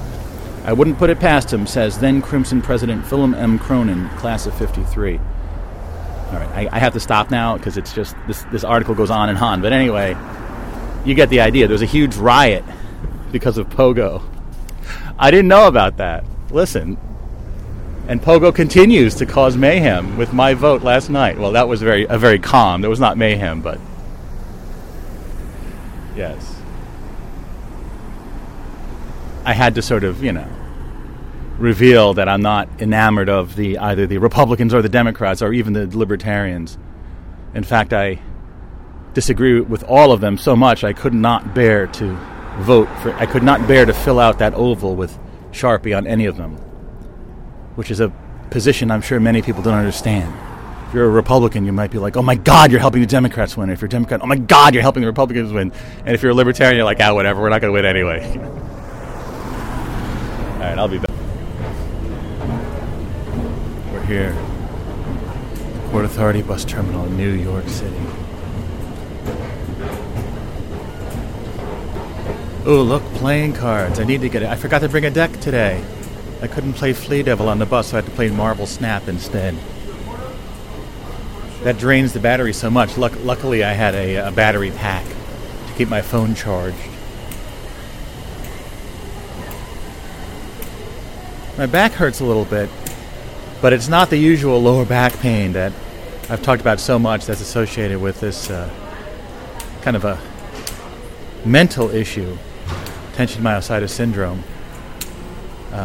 But rather, I sat down to give my cats treats the other day, and I just bashed my back into this copper pot we have there. For the cat toys are in it. I just really hit it at the really bad angle, so it was. Hopefully it'll clear up in a little while, but it's kind of annoying. Yeah, 42nd and 8th. This. Yeah.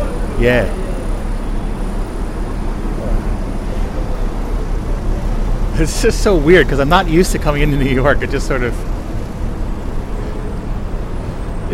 seems a little unreal, or it seems like,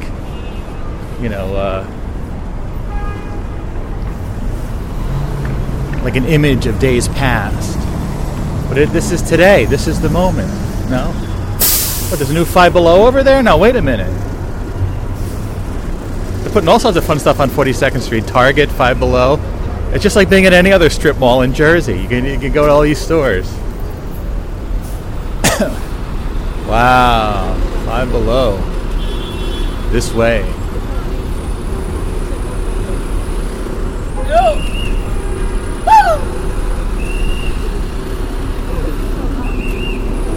Wow, big traffic jam here on 8th.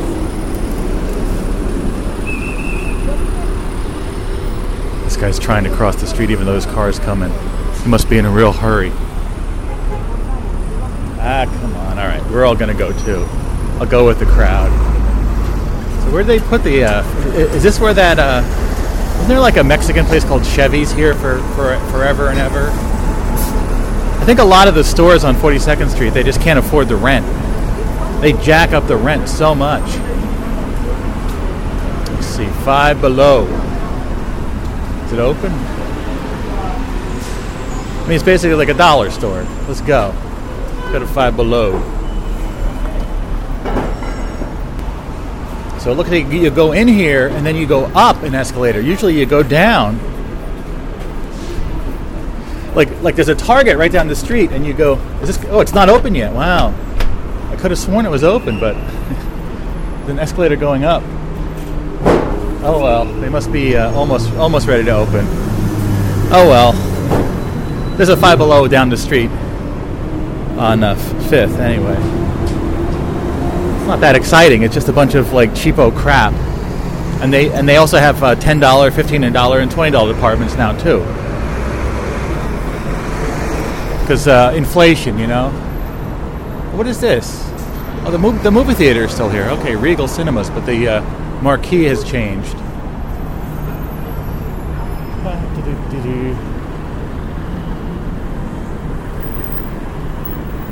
What's going on over here? Why does it feel like my right shoe is like slowly becoming untied? It's so annoying. Captain Cookie and the Milkman? What is this? These dreamlike stores here.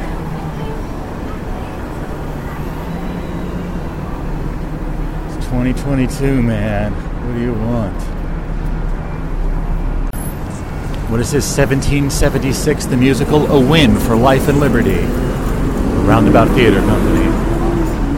Today at 2 and 8. Wow, you can go see the show at 2 p.m. That sounds good. Kind of go on my lunch break. 1776, worth celebrating. Wow. Exciting.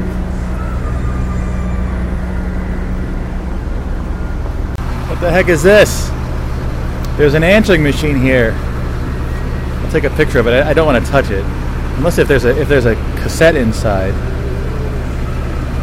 This is on 42nd, right by Harry Potter, and it's a Panasonic Autologic Easophone. And does this have a? I don't know if it has a cassette. Should I just let me see if there's a cassette in there? Oh, there's 2 micro cassette slots, but they're both gone. I can't believe I touched that. Very cool, ancient phone from the 80s, or probably the 90s. Well, I did go to. There was that guy called the Professor on WFMU who went to every store he could find, flea markets, garage sales, junk shops, to find old cassettes that people recorded themselves on. So I tried doing that a bit too. I found a few cassettes. Kind of an interesting field of study. I wonder if that guy's still around, the Professor. You ever notice everyone that has any kind of radio show has like a fake name but me? I use my real name. I don't know what's up with that. Well, I almost used a fake name, the Rampler. But I got away from that. I didn't want to be phony. Hey, I'm the Rampler. Are you really? No, you're Frank Nora. Get out of here. But I guess it could be some benefits to having a fake name, because they don't know who you are. Right, I got to sit down somewhere and tie my shoe. It's like, this is really pissing me off. Wow, look, One Times Square is really being renovated. It was just a Walgreens just a little while ago. Now what happened? They're redoing it. Remember when it was the Drug Enforcement Museum? That was cool. Very cool. They had a whole cocaine operation recreated on the second floor. It's really weird. It's one of those things you'd think isn't real, but it was real. It was right here. The Drug Enforcement, for 2 years it was here, the Drug Enforcement Museum. I know I talked about it on the show contemporaneously with it being open. Yeah, a lot of construction going on in Times Square, as usual. I think I'm going to go to Amazon Go, grab some stuff. They have a drink with greens, green spinach and I don't know. Hopefully that was that stuff plankton? No, not plankton. Algae, maybe. Ooh, they're dressing up the mannequins in the window of H&M. Nice. Is plankton, is that considered vegan? I don't know, because they're little animals, aren't they? Tiny life forms. I don't know. It's a good question. Luckily, you're not faced with plankton burgers and stuff. There's not a lot of plankton to eat. You don't really have to worry about that much. Hey, it's lunchtime. And on the way out, I stopped by the Goods Market. It's a new newsstand. Instead of the usual newsstand fare, it's all cool, hip, fun products. And I was talking to the guy there. He's like, it's all generally still junk food, but it's stuff that won't really kill you. And I'm like, oh my God, you have Uncle Joe's mint balls. He's like, yeah, we just got those recently. I was telling him, the only place I know where to find those is Chelsea Market. I was like, oh, is that still there? It's kind of cool. Like a random conversation. Anyway, so yeah, I'll probably go there. Maybe get some of Uncle Joe's mint balls or whatever. They have a ton of different products I've never seen before. Anyway, what we have here is excuse me, Wonderland Dreams at wonderlanddreams.com. This appears to what was the last time I was here was Best Buy, and now it is. What is this? Opening October 7th. I don't know anything about this. Fall down the rabbit hole and become part of the painting. Huh. Tickets available. What else do they say here? Immersive art exhibit, wine bar and cafe, and gift show. Gift show? Could it be a gift shop, maybe? Maybe it's the wrong letter? I don't know. But it's kind of cool. It's like, what happened to Best Buy? Out of business. Wow. This must be like an in-between thing. There's no way an interactive... Let me see what I can see inside there. I don't know. It looks kind of cool. Yeah, there's the stairway that you go down in Best Buy to go to the camera department, the computers and stuff. They do have like a gift shop. I don't know. I don't need to worry about Wonderland Dreams. It's kind of interesting that that's what they turned the Best Buy into. What the hell? That guy was walking like this weird way, almost like a Frankenstein walking. He almost walked right into me. What's going on with people in this reality? Oh, yeah. Oh, even on the side there on 44th Street, it used to be the windows of Best Buy. They have giant plants and stuff. Why is everything so, like, everyone keeps harping on Alice in Wonderland, like, for everything? Can we, like, get past that? Oh, wait. They moved Best Buy. Wait, here's Best Buy. They moved it right across the street. The hell, what sense does that make? Wait a minute. What? It's right across the street now. Maybe it's a smaller space. Wow. I'm trying to remember what this was before. That's odd. So, yeah, maybe their lease was up and they moved across the street here. But it's still Best Buy. Wow, man. That's wild. So much stuff has happened. I haven't been over here that much. I mean, I used to come up the street all the time. Anyway, you know what I mean? Like, I get Alice in Wonderland is like a book this guy wrote, Lewis Carroll.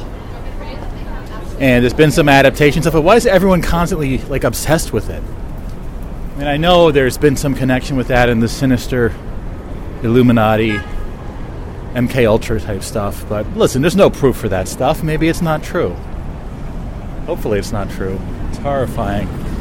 But, you know, like, just, I don't know. I think it does really kind of resonate with people that there is another world right next to this one. As I always talk about the theory of other worlds being so close to us. At some level, people know or they remember. But currently, the average citizen here, like me, I'm John Q. Public, okay? We don't have access to, nor do we have information about the other worlds that are so nearby. Why? Why not just tell us about it? Well, they could, and then the world would be much different, right? It would be a much different world if we knew about these other worlds than if the information is suppressed. I've theorized that both versions of the world exist. Both timelines, the one where it remains a secret, this one, and the one where they told us about everything. And I think this one has its benefits and charms. It's a very different experience not having that information. Of course, this is all pure speculation. Now I'll go to Barnes & Noble. I should buy some playing cards to do more play testing. But I guess I can't. Yeah, I could play test on the bus. Okay, but not really while walking around. That's not really safe. I shouldn't play Fleet Devil while walking around. What is this? A Lego boutique hotel with 3,066 pieces. Wow, that must cost a pretty penny. Modular buildings collection. Wow. Yeah, it seems like they got rid of their games department, which is weird because I went to the one by me in Clifton, the Barnes & Noble, and they still had their games department, so I'm not sure what's up with that. Maybe they're transitioning? I don't know. There's like no games. Maybe they weren't selling well. I don't know. Just gonna go this way. Yeah, you know, as much as I'd like to go to a different place every time for lunch, I really have to go get that ramen again that I had last week. Tomo Tomo. It was so good. It's like a repeat, but it's worth it. I must get it. It's actually a little bit of a walk from here, but I need the exercise. Feeling kind of today. My stomach's upset. My back hurts a little bit. I just feel kind of out of it, you know. Anyway, yeah, walking around that Barnes & Noble, it's just like wild. It really is like walking through the past. It doesn't even feel like it should exist anymore. But I'm glad it does. It is sort of like, you know, I feel like I'm touching the past going to that Barnes & Noble.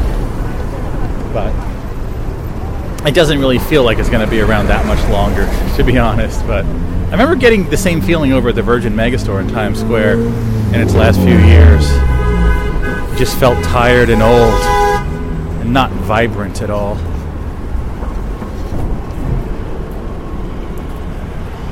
It's very sunny out here, 5th Avenue.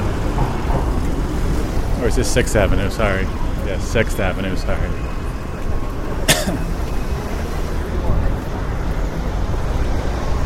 Whew. So I was listening to Brain Waltzera, however you pronounce that. I remember listening to Brain Waltzera in the past. It says secret musician who plays music in the vein of Aphex Twin or Boards of Canada, and it's really good. And there's an album, it looks like it came out in May. I missed it. I go down this street, even though this is not the street I need. This feels like a good street to go down. I'll switch over. Yeah, it's like, it's that electronic music. It's the 3 words Brain Waltz Era, and just all together, Brain Waltzera. And some people think it is probably Richard D. James or Aphex Twin making the music, but no one knows. No one knows. It's so good. So, very happy to have discovered a great new album to listen to that's fairly recent. Yeah, the new album is called It's-A-Me, I-T-S-A-M-E. I would imagine it's in reference to Wario, the video game character. It's-A-Me. No, Mario, not Wario. It's-A-Me, Mario. It's all in caps. It's-A-Me. I guess you could also pronounce it It's-Same, but It's-A-Me it seems much better. Let's see if we're going to find some music by Brain Waltzera here as we're walking along. Oh, is this the Diamond District? Is it? I don't know. I'm all confused. I'm very confused. I think it is the Diamond District I'm walking down. Alright, let's see what we got here. No, that's not it. It's-A-Me. That's it? Let's fast forward a bit, just to give you an idea what it sounds like.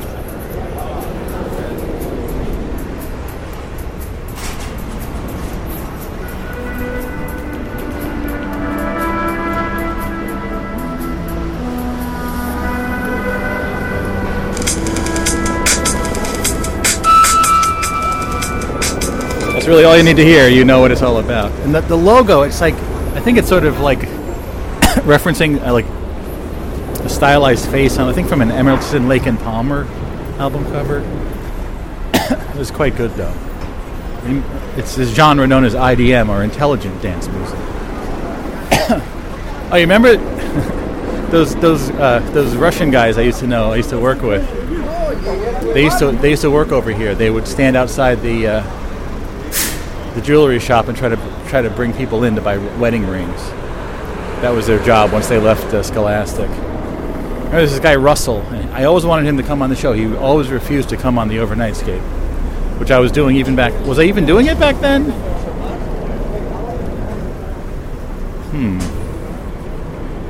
I wasn't. So how did I? No, I was doing Bluffcosm. Okay, that's it. I wanted him to come on Bluffcosm.com. Yeah. Not the Overnightscape. Yeah. That's what I wanted him to come on. I was doing Bluffcosm back then. 2000, 2001, 2002, that kind of time period. Russell and Arthur.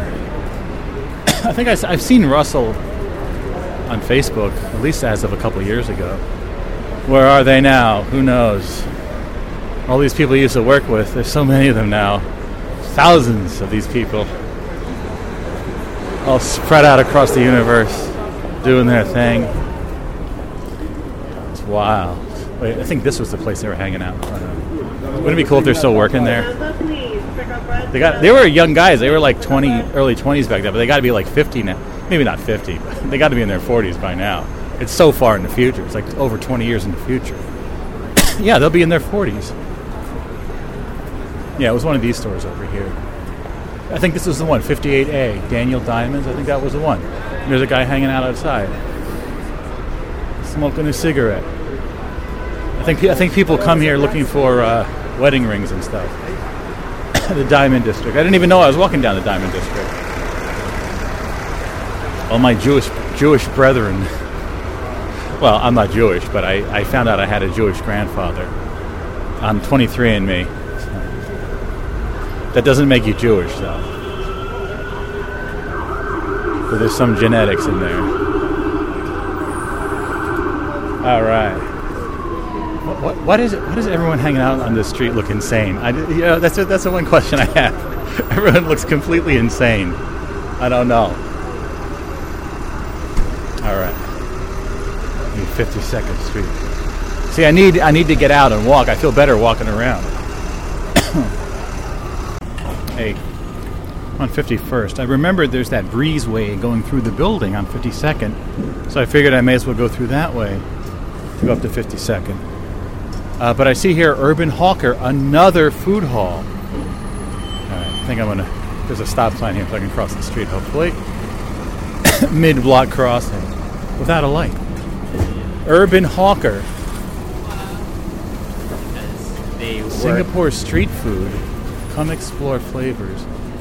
So what is this place? Oh, it's a Singaporean food hall. Oh my goodness. Yet another food hall. They're everywhere. Listen, these people have been busy since I haven't been coming into New York too much, building all these food halls in New York. Daisy's Dream.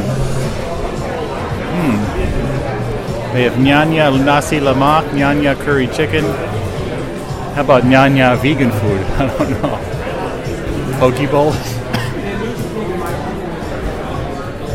Yeah, I don't know. It's kind of cool, though. And it looks like they have a depressing seating area downstairs.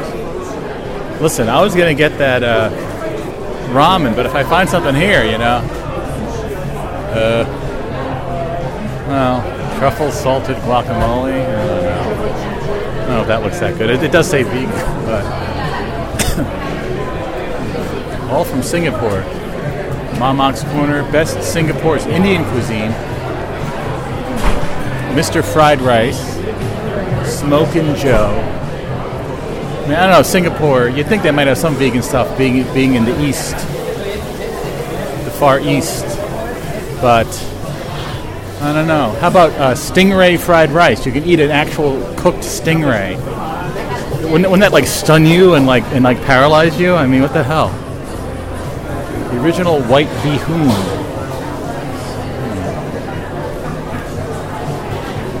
This is huge. Wow, Prawnaholic. If you like prawns, you get some prawns here. Hainan Jones. Hainanese chicken rice. Ashes Burn It. It's a very dreamlike place. It's just, but I mean, there's so many food halls now. Yeah, burgers, Kopi Fellas, Singapore traditional coffee, yada yada. And wow, look, I'm back to 50th Street here. I'm taking 2 steps forward and 1 step back. I mean, trying to get to that other place. All right, I don't know. It doesn't really seem like there's many opportunities here. Lady Wong, pastry cakes and kueh. What is kueh? Dumplings. Jakarta Munch. I mean, if anyone put the word vegan on the menu, I would buy it. I don't really understand. Aren't they losing customers by I don't know. Tradition. Pork fried knuckles. Fried pork knuckles. Great. See, this is really not a place for vegans. I'm starting to get that. I'm starting to get that sense. Fish cutlets. Okay. All right. Let me go to the other place. I like this place, but I don't know. I'd have to dig in and see what I could get here. Wok and Staple. Yeah, this is very meat oriented. So yeah. Vegan fail. Urban Hawker. But I've been researching food halls here in Midtown Manhattan, and that didn't even come up. You know what I mean? There's so many food halls.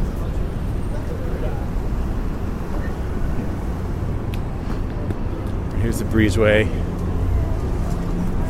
I remember I did a show called Stripes on Yellow or something, because there's yellow stripes up here. Vaguely.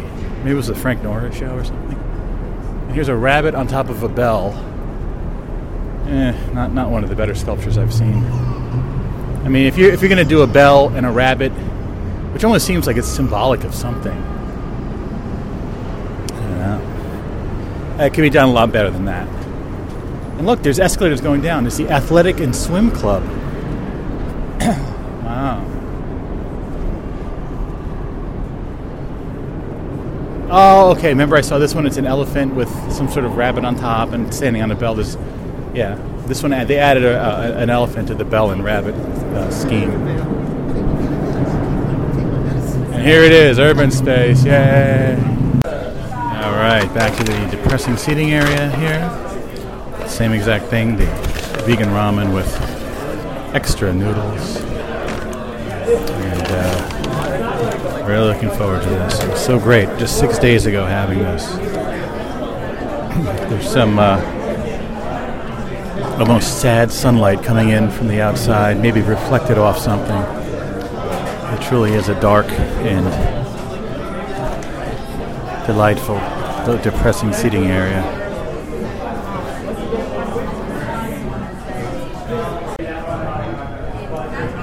So I'm thinking about morphic resonance a lot. Like this morning, right? For example. So morphic resonance is the idea that there's another field in nature, like gravitation or magnetism, that has to do with the shape or the nature of things. The idea that all things are connected and things that are like other things resonate with each other. So like this morning, I got up, I don't know, about 6 a.m., sitting there in front of my computer. I was really out of it. I'm like, what am I really going into work today? Like, I'm going to get up and go outside and then walk to the bus stop and then take the bus and go to the office and be around other people in the office. Like there's no way. I don't feel at all capable of that. Like, in the moment, I didn't really feel capable of doing that, you know? But then as you just sort of, I'm like, I'm never going to get ready. I have so much stuff. I've put stuff in my backpack and this and that. But then as you move forward through the stages, everything just sort of comes to you. It just feels natural. Walking to the bus stop, waiting for the bus stop, being on the bus, right, and then being at work. Like it just sort of comes to you. It doesn't feel like it's going to work, but it just does. And I think that, you know, like in the moment, you may not be able to sort of detect what it will be like to be in that situation, but you're sort of like you receive a package of competencies based on the situation that you're in, right?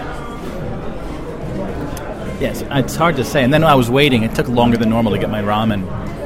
Looking at the food hall here, and everyone standing around. And, you know, I've always wondered, you know, if this is reality, you know, like, isn't it wasteful to have so many similar things, like a bunch of people standing around, you know? Like, couldn't you just have one master copy of a bunch of people standing around, and then you would just have sub-variations of that? But I think that, in a sense, what we're talking about is a food hall like this, right? The way you understand it, your cognition about it, is, in terms of morphic resonance, would be all the other human experiences being at food stands, food halls, food courts would sort of play into that. And the more people that have been to places like that, the more easy it is to understand. Right? So, in a way, you're understanding it.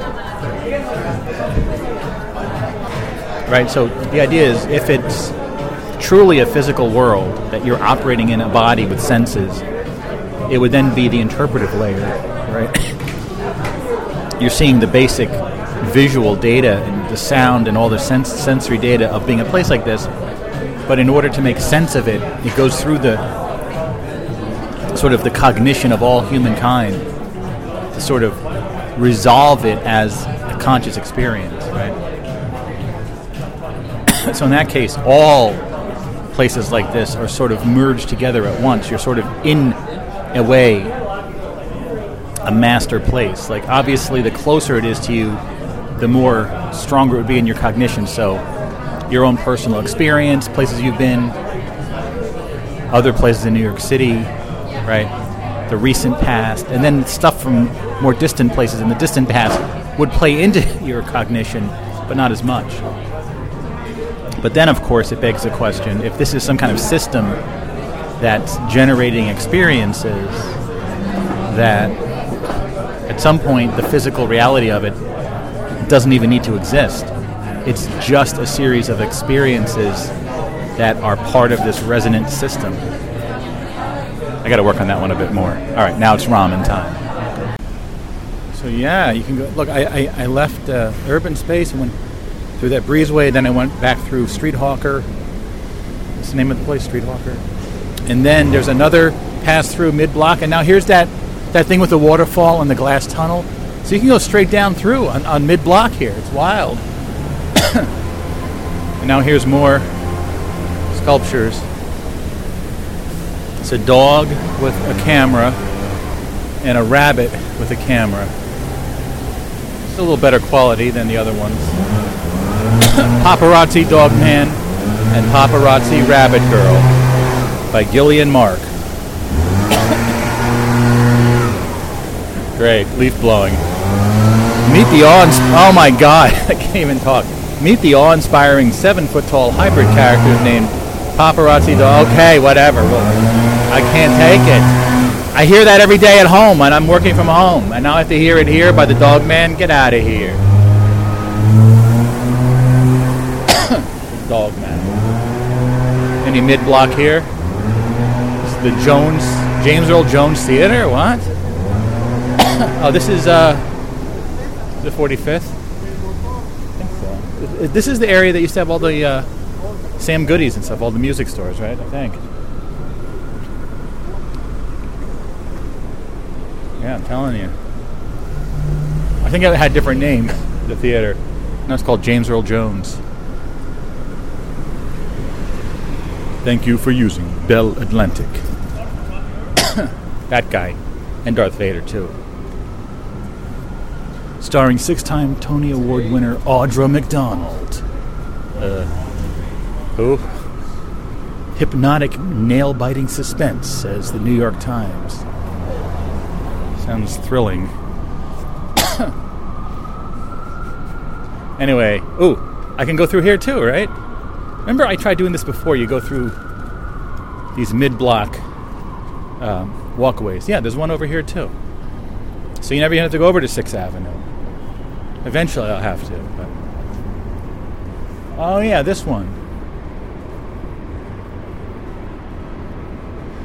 Proper food. Take boring out of the boardroom. Catering individually packed and ready for your team. Everyone has slogans. There's slogans everywhere. Sloganeering. Gutfeld? What is that? Chemistry room? What is Gutfeld? Is it a play? Is it a interactive experience? What is it?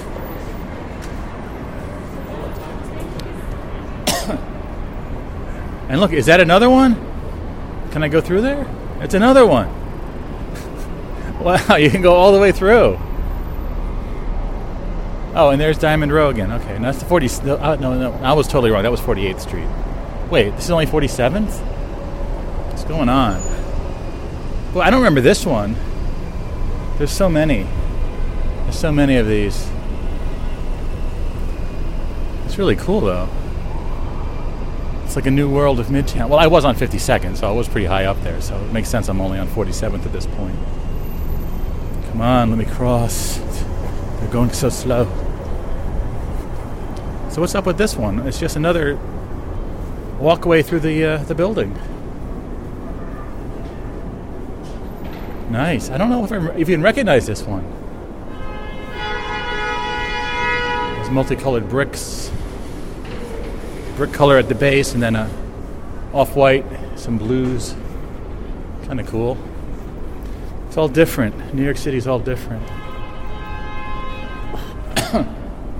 Yeah, I don't know if that ramen experience was quite as good as it was last week. Listen, last week I felt great. I don't know what it was. It was like it was just I felt great. I was in a great mood, and today I'm just really out of it. Maybe it's balancing out. I felt good last week, so this week I feel like crap. Could be. All right, so this is 46 now. What is there a way to get through here? How about Jacqueline Kennedy Onassis High School of International Careers? I don't think I've ever seen any of this stuff. All right, I think the mid-blockers are done. Look, 4 or 5 coffee roasters. FOR space FIVE. And they're using the old subway token with the Pentagon cutout representing the 5 boroughs as their logo. Wow, I wonder how many people remember that. That was a while ago for that token. Here's some more theater. Defies all expectation. You will get sick. Great, that sounds very pleasant. And also, home is where the healing is, the bandaged place. They sound like very unpleasant theater experiences, please.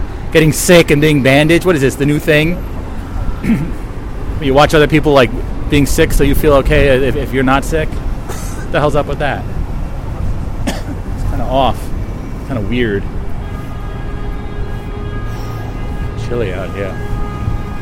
Chilly afternoon. On the way back to the place of work. All right, heading out.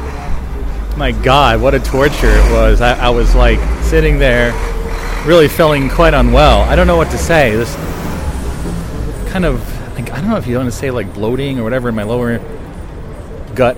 Just something feels off. I don't think it's anything serious. It's just kind of like annoying. And then just really sitting there right by the window, and the sun is so bright, it's just sort of like completely draining all my energy. I was like nodding off. I was like in pain, and it's like what a torture. Finally, I'm out. I was looking at like when was sunset. I was so looking forward to the sun going down because it was so annoying. But finally, I got out, and it's I feel much better now that it's nighttime. Feel a little more alert. And yeah, stop by that the goods market, whatever that place is called. I did buy Uncle Joe's mint balls, and they had tepache in a can. It's like a Mexican beverage based on, I think, fermented pineapples, if I'm not mistaken. So I was talking to the proprietor there, complimenting them on their selection. You know, tepache I've only ever seen at this place that used to be called Dean's, but it's now called Green's, by my father's house down in Basking. It's in Basking Ridge, technically. So the proprietor thanked me for the compliments on their selection. They had a lot of other good stuff I had never seen before. So the goods market, it used to just be your typical building lobby newsstand with the same old crap, you know. So this is actually very cool. Now we're here at the Winter Village, as they call it, at Bryant Park. It's all back up and running again. You can buy all sorts of things. I wonder if there's anything cool here. It's all become a bit tiresome. The one thing I do like, the food offerings here, they really have shifted over the years. Some years there was a ton of vegan stuff. Other years almost nothing. So I'm gonna. I don't know where the food alleys are. Maybe we'll see if there's anything good. I kind of doubt it. Listen, I don't need. I have Uncle Joe's mint balls. I don't need food. That is a food. It's a food product technically. It's just pure sugar. But what do you want? And a little bit of mint. How about Dr. Silkman's Handmade Body Emporium? Great.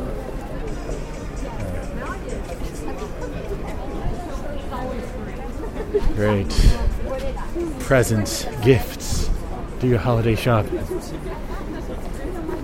Cashmere Moon, New York. Alright, can we find anything over here?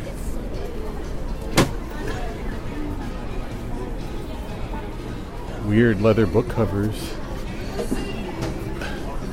Squishable, squishy toys. Oh, Hall & Oates. Private Eyes.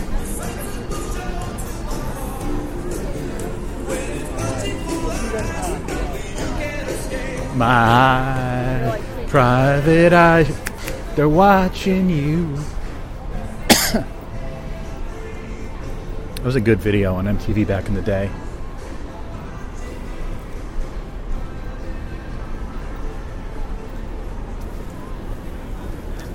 Hall & Oates. Remember Bublin A. Richardson had a theory of Hall & Oates. They were so popular, and then one day they weren't popular anymore. What happened? What the hell's that smell? Argentinian-style barbecue. The baked cheese house. Oh, my God, that smells rancid. Ugh, God, it's horrible. Disgusting. Jesus. That was like chemical warfare walking past that place. Holy crap. I think they had that last time, too. Just nasty. See, this should be fun to be at the holiday market. Why am I annoyed? People come here as a destination. Rice bowls with chicken. Why does every place smell nasty? I don't know. Whole lobster with fries. Flavored corn dogs. The vegan quotient is not really very high here. Listen, they can do what they want. They don't have to go vegan if they don't want. Sorry, I keep coughing. Oh, man, I just felt miserable today. I'm just glad to be out of there. It was like there was this haze around me, this, like... I don't know. But eventually I tried to make I tried to make iced coffee, but the ice maker... There's only enough ice for, like, one person in the morning, then there's no more ice. So I made a double espresso, and at work, this little espresso machine, I just poured it into some cold water, and that kind of gave me a boost. Very depressing. All right. Holiday market. Remember the guy had grits? That was before I was vegan, though. I couldn't have his grits. His grits were vegetarian, but not vegan. Oh, God. Coughing. How about the Brooklyn Woke Vintage? Oh, cool. Look at this. They have vintage stuff. Toys, records, vintage buttons. That's kind of cool. Kinda cool. Spice Professors. I've gotten some spices. I got some Zatar from them at one point. That was years past. Here's the famous fountain. Great place to meet someone. It's a great landmark. All right, let's get out of here. It's annoying me.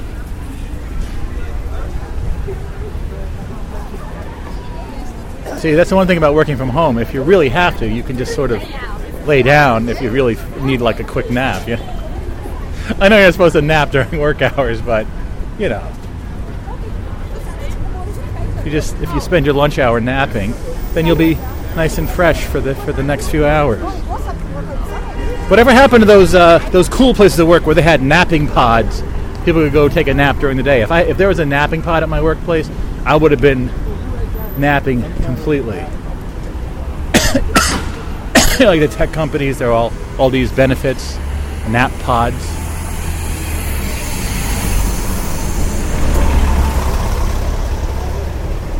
Yeah, anyway. Oh, look, some sailors. They must be on leave from their ships. They still wear that same outfit, a traditional sailor outfit. It's pretty groovy. I'm actually going to go to a military event this weekend, the Marine Corps Ball. My father-in-law is taking the position of commandant at the local Marine Corps League office, and it's going to be a big formal event. I don't know. I think I have to dress up or something. I don't know. I don't feel ready to be in the presence of such formality, you know. But I'll do my best. I think I have a suit of some sort. I'll just cobble something together. But I'm not a military type. I don't know. I don't have that kind of discipline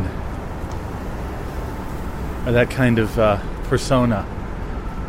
But when in Rome, do as the Romans do. Just try to look nice and blend in. Like when I went to a Catholic church for a friend's kid's baptism, I figured I'm not a believer, and they're baptizing this kid. I don't know if this kid obviously as a baby cannot make the decision to receive this supernatural system. So I didn't say anything, and when it was time to stand up, I stood up. I sat down. I didn't make a fuss. But when everyone started clapping, that the baby had been the subject of what amounts to, really a supernatural ritual without its consent. I know I'm probably pissing off a lot of Catholics here, but I didn't clap. Everyone else was clapping. I didn't clap because I didn't feel like it was something that should be applauded. I think it's a rather questionable practice myself, but hey, if none of it's true, if there is no God and the whole church is completely invalid, then it's just a bunch of people saying words and waving their hands around. But if it is a real supernatural event, which I suspect it is, is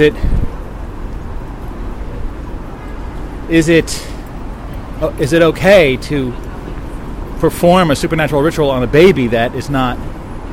But I don't know. I guess if you were going to wait till someone's like 20 years old, do you want to join their religion? That'd be kind of awkward. Well, a lot of people that receive all that as a baby and stuff, then they wind up when growing up and just leaving their religion anyway. But they could stay if they want. She was fine when I just talked to her. But no, my father-in-law really is, getting very involved. He doesn't have to do it, but he's really stepping up to really help out these organizations, and they're good organizations, for veterans and other things. So I really respect that, and I will go, but I'll feel uncomfortable and out of place, of course, like I do most places. The place I work, I've been working there for over 7 years now, and I still feel completely out of place, odd man out. I don't feel like I belong there. But then again, I think a lot of people feel that way. It's not unique to me. Just gotta deal with it, though.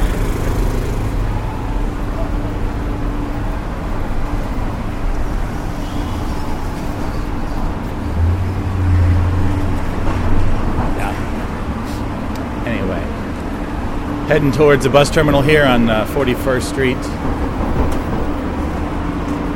I want to thank you so much for patching into this episode of The Overnightscape. It is really much appreciated.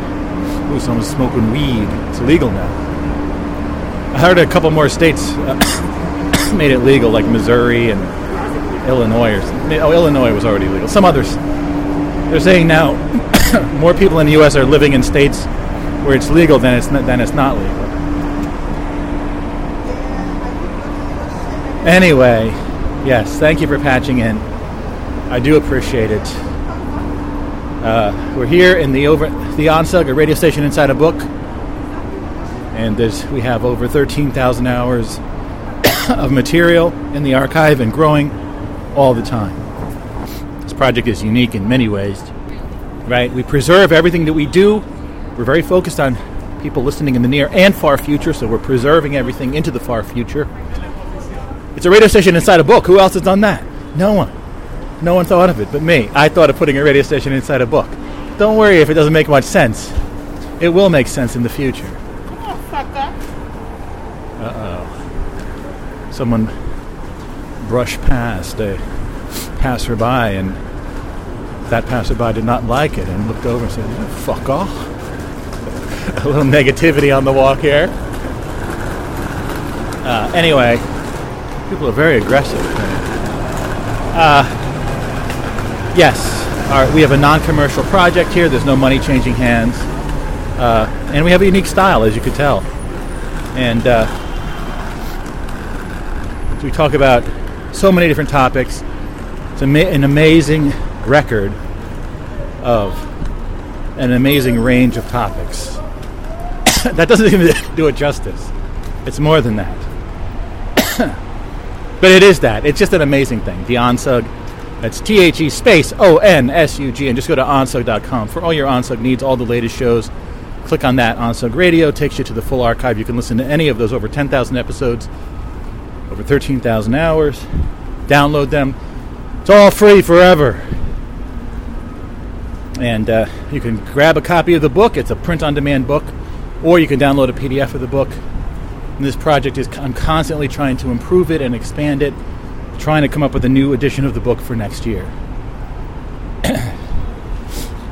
So you also can help no matter where you are. Considering the nature of this project, right? It's not like some big company running it. It's just a couple people, and when those people are gone, which I'm sure we'll all be gone, and they haven't invented immortality yet, so all of us on the channel here will be gone in like 100 years, if not sooner. Probably sooner. You can help preserve the contents of the Onsug, a radio station inside a book. Preserve the audio, preserve the book, promote it in your time and space. You can take on the mantle of responsibility. You could be in the year 9000 and maybe you rediscovered this and reintroduce it to your fellow people. It could solve all the problems of the year 9000 if people just listen to the Onsug. Come on! Anyway. Well, you never know. Anyway, so yeah. Approaching the bus terminal here. And don't forget, you can participate in a show called Overnight Escape Central. Just listen to the latest episode to get all the information you need to participate. And now, for the audio adventure of the moment. Grim-faced and forbidding, their faces drawn tight, an angular mass of New Yorkers are about to enter this, the other side.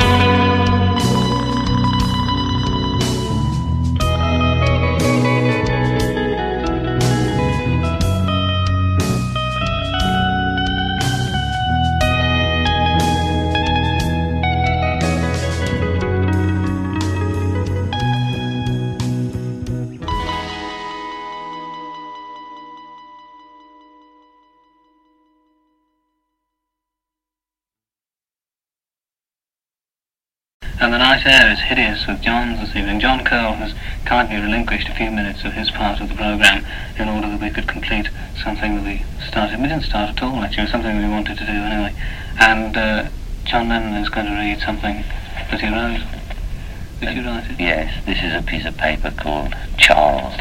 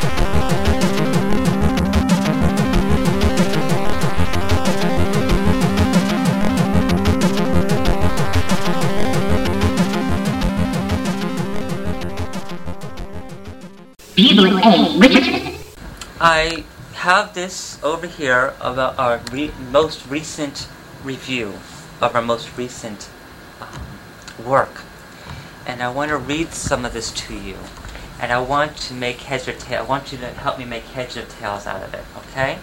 Now, I got very negative feelings about this, okay? First of all, this is what Spin Magazine says about us. Melter Pluto's latest outing, the detonation of Thomas Forsyth, bothers the ambivalent, cool Mr. Dennis events. Laden with fibrillation and smushy instrumental Raymond, the dumb grazing of nobody is likened to a Camry? What does that mean? Oh, I think it's actually very positive, because even though this person individually may not particularly favor this type of music, he did describe the sound and like portray the artistic talent that was involved in the music, so that, you know, if you were into that sort of thing, you know, you could really get into it. Do you understand where I'm coming from? Are you saying from that's all not this... a negative comment. That's a very constructive comment. It's just saying, it's like I'm saying, you know, Bartholomew, I really don't like you. No offense taken. Right. But I do appreciate what you do. I just don't like it. I appreciate your work and your paintings. If you're doing paintings, I appreciate them. Even though I don't really like them, I can see the time you put into them. I know people do like them, so I think that's what that means. Okay, I understand that. But there's another thing that kind of gets my goat. What is this pro-establishment Drake? What are they referring to? What are they talking about? What is the sense of bringing that up? That's actually very good. How is it good? Well, when you have that in your music, it's considered in a very artistic, artsy world, it's very positive. A possibly tantalizing and purloined embryo of an operetta. Oh, that's great. That's great, because they're saying it's exciting and it's in its beginning stages. The potential is so strong that you know the energy is just going to burst out. It's great. It's great. Okay. I'm telling you. I think you just woke up on the wrong side of the bed today. I think that's what happened. If antipathy, soaked ill will, dead A-Team Kothier, and Legion reference are your thrill bills, the feeding frenzies all yours? If you're into our type of music, you know, if you're into our stuff, that's gonna do everything for you, right? That's all he's saying. During the whole. You're making this sound better than I thought it would. Well, because you looked at it from a different perspective. You got to look from it from the optimistic perspective. Okay. From the good point of view. Listen to what Rolling Stone said about this. Okay? Detonation has an impressive array of tender, while Pogo, the Earth Dog, smolders. Impressive. See the word impressive, and the adjectives to describe it. Master False Catharicisers, lead vocalist Van Hall is racked with Janis Joplin disease. In tandem with Forever's anemic violin, a neat lyrical circumcision. A piss-poor enabling of St. Blood Brothers percussion quackery can't be far off. Else, an affable accordion sample. Step aside this laughable Baconian illusion. And pro-establishment Drake? Pro-establishment Drake? I don't understand. Explain that to me. Can you make sense out of that? Everything that was said, why was that thrown in? Drake was an influential person. Detonation has an impressive array of tender, while Pogo, the Earth Dog, smolders. Master False Catharicisers, lead vocalist Van Hall is racked with Janis Joplin disease. I didn't know you had Janis Joplin disease. I don't even know who Janis Joplin is. I might have heard of her once. She could be my gardener or something. I wouldn't know who she was. In tandem with Forever's anemic violin, a neat lyrical circumcision. Nice connotation. A piss-poor enabling of St. Blood Brothers' percussion quackery can't be far off. Else, an affable accordion sample step aside this laughable Baconian illusion, and pro-establishment Drake. I never knew you put a pro-establishment Drake in the video. If I did it, when it was totally unintentional, and I'm frankly, as far as I'm concerned about this reviewer, he's an idiot. He's a quack. Okay, let's listen to what Select had to say. The plutocrat's best so far, a dire San Diego fracas, and a load of telling Roxy music worship, resembling a Walt Disney-esque LSD-crazed Aztec camera at times. The ebb and tides of Unique's bastard bass is at times unnerving, but a mite sincere. Irated folly for astral belly folk. The first single, Weird Highway, disappoints ingeniously. And in all, I'd rather play Tetris with the Mooney than trudge through this disheartening positiveness quagmire. And listen to what the Village Voice said. Melt me when it's over. Oh, that says it right there. The Village Voice. Melt me when it's over. Can you feel it? This person has such... Gets right down to the point. It's great. It's so great.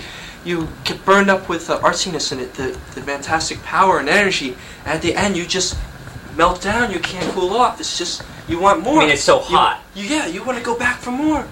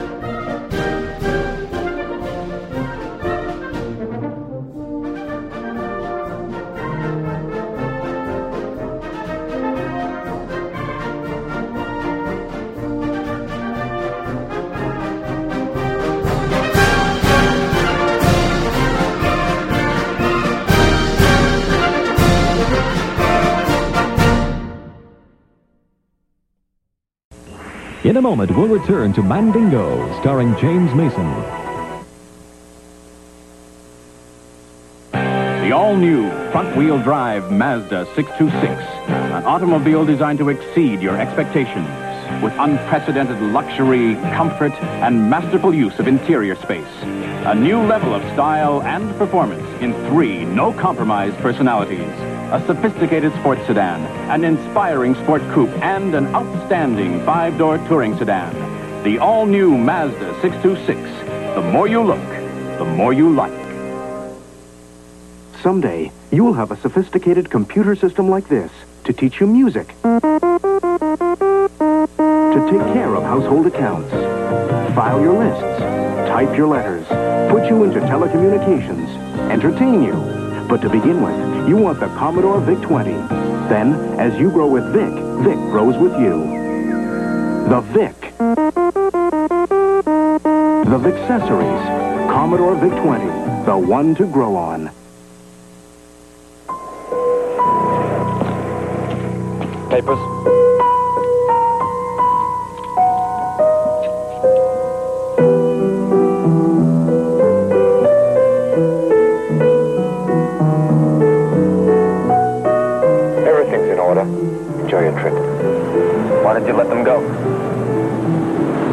there's something about the man I like. Sale, a quality line of Dutch tobaccos.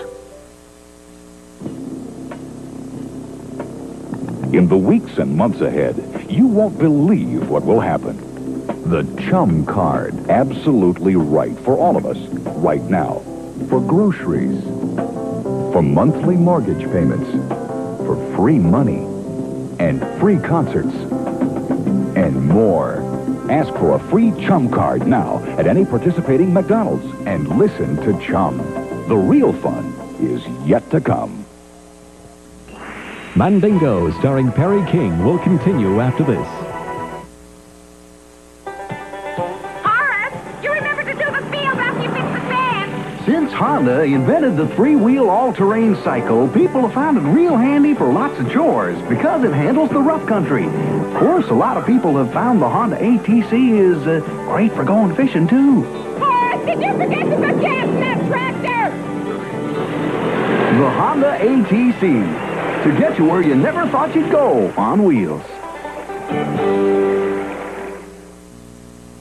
If you're having trouble finding equal, we suggest you try the next best thing, sugar.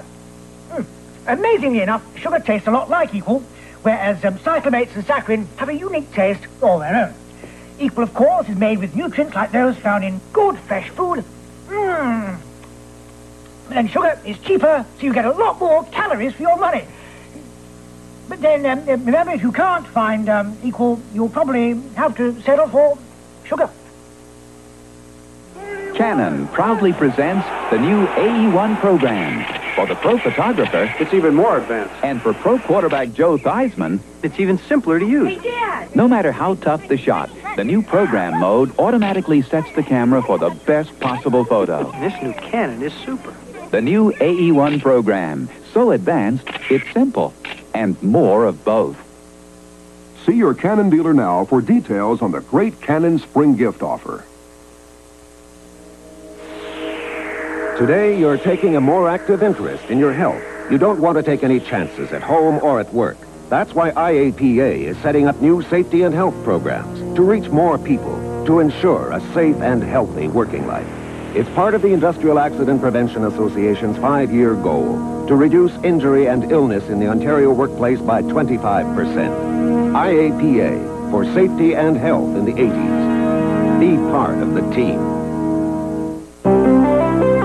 Young Drivers of Canada. I saved $600 when I showed my young driver certificate to my insurance broker. I saved $220. I saved $200. I saved 40%. Young Drivers of Canada. Would you cross over the grid marks? Intriguing classroom courses, plus accident-preventing in-the-car training make it Canada's most sophisticated driving course.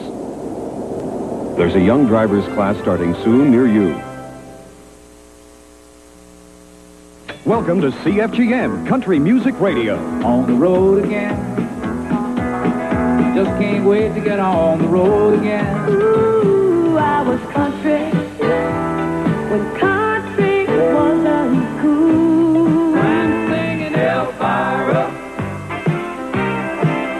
Elvira. If this is your kind of music, we're your kind of radio station. Giddy up. CFGM 1320 Country Music Radio. In a moment, we'll return to Mandingo, starring James Mason. These men have one thing in common. The #1 selling line of import trucks in Canada, Toyota. He got the Toyota standard bed with over 1,600 pounds of payload and the power to move it. He teamed up with the Toyota diesel for high mileage without sacrificing performance. And he chose four-wheel drive with 2.4 liters of climbing power. 3 demanding owners, same feeling. Oh, what a feeling.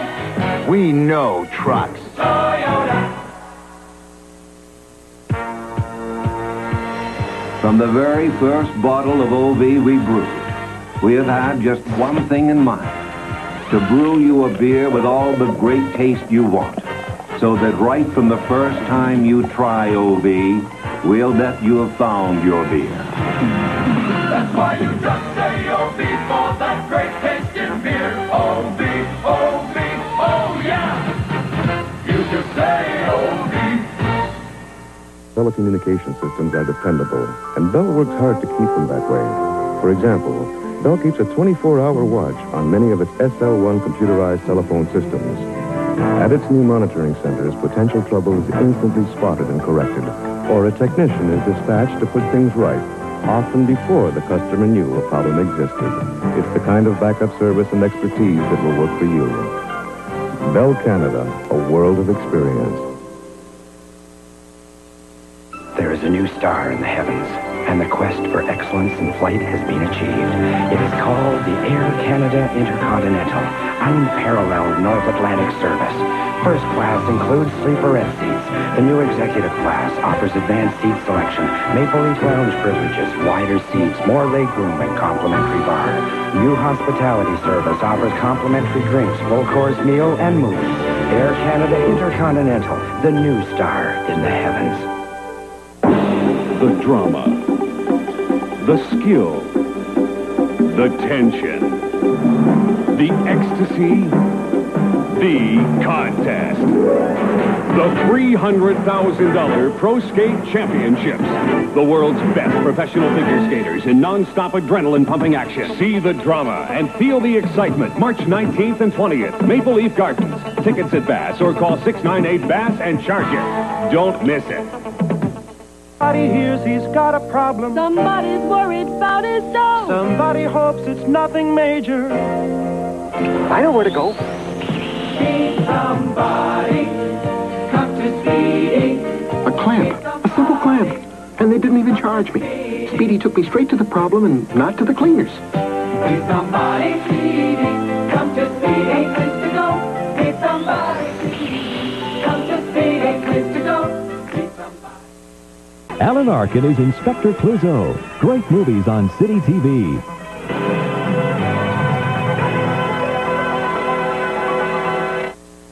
Chevy Lincoln Brampton has the hottest selling cars in today's market. Great quality, great prices. What's that car? Chrysler! At Jeffrey Lynch, this new 83 Horizon sells for only $49 down, $189 a month. What's that car? Chrysler! At Jeffrey Lynch, this new 83 Colt sells for only $49 down, $179 a month. Come on down now to Jeffrey Lynch. Call me, Big Ant, 451-2490. You're going to say yes to Chrysler! Sensational.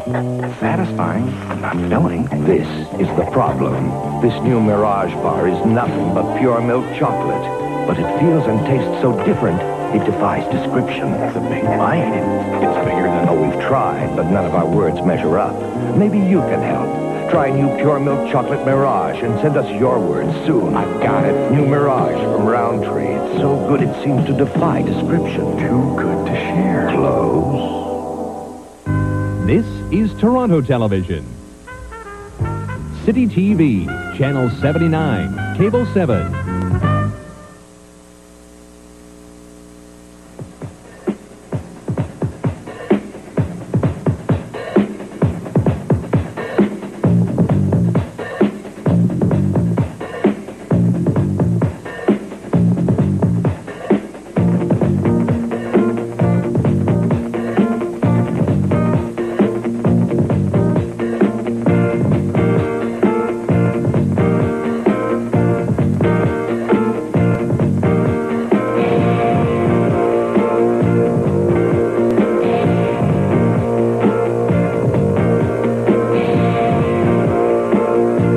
Stand by on 4, please. 4 is standing by. Roll 4. 3, 2, we're on. Find yourself in People's City. Stay a while if you can, with folks who will be tomorrow's faces. Kicking the traces, showing you places in Toronto. That's People's City,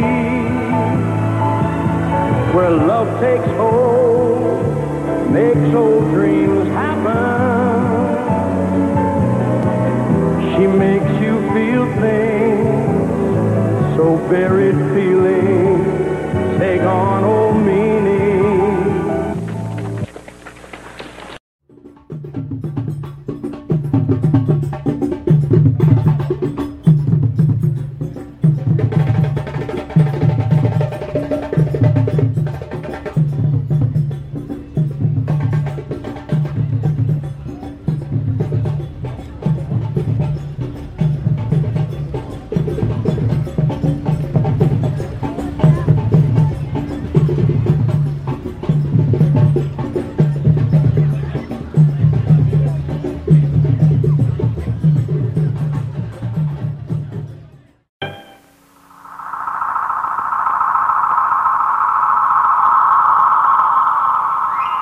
caught up in a strange vortex of energy during a celestial probe.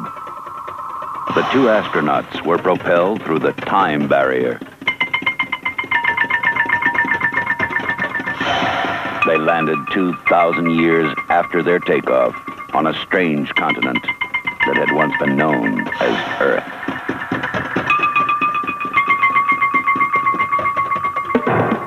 From one of the most successful motion pictures ever made comes an exciting new television series, Planet of the Apes. Planet of the Apes takes place on Earth, but some 2,000 years from now. There's been some sort of cataclysm that's changed the whole complexity of the planet. We find that the whole world is turned upside down, that when civilization regenerated itself, the apes became the dominant members of society. We're creating a world that never existed, so we have plenty of latitude, both in the behavior of people, the society we're creating, the way it looks. The way we see civilization regenerating itself is with the apes, of course, at the top. The center of government is Ape City, where there are just a few humans who work as clerks and servants.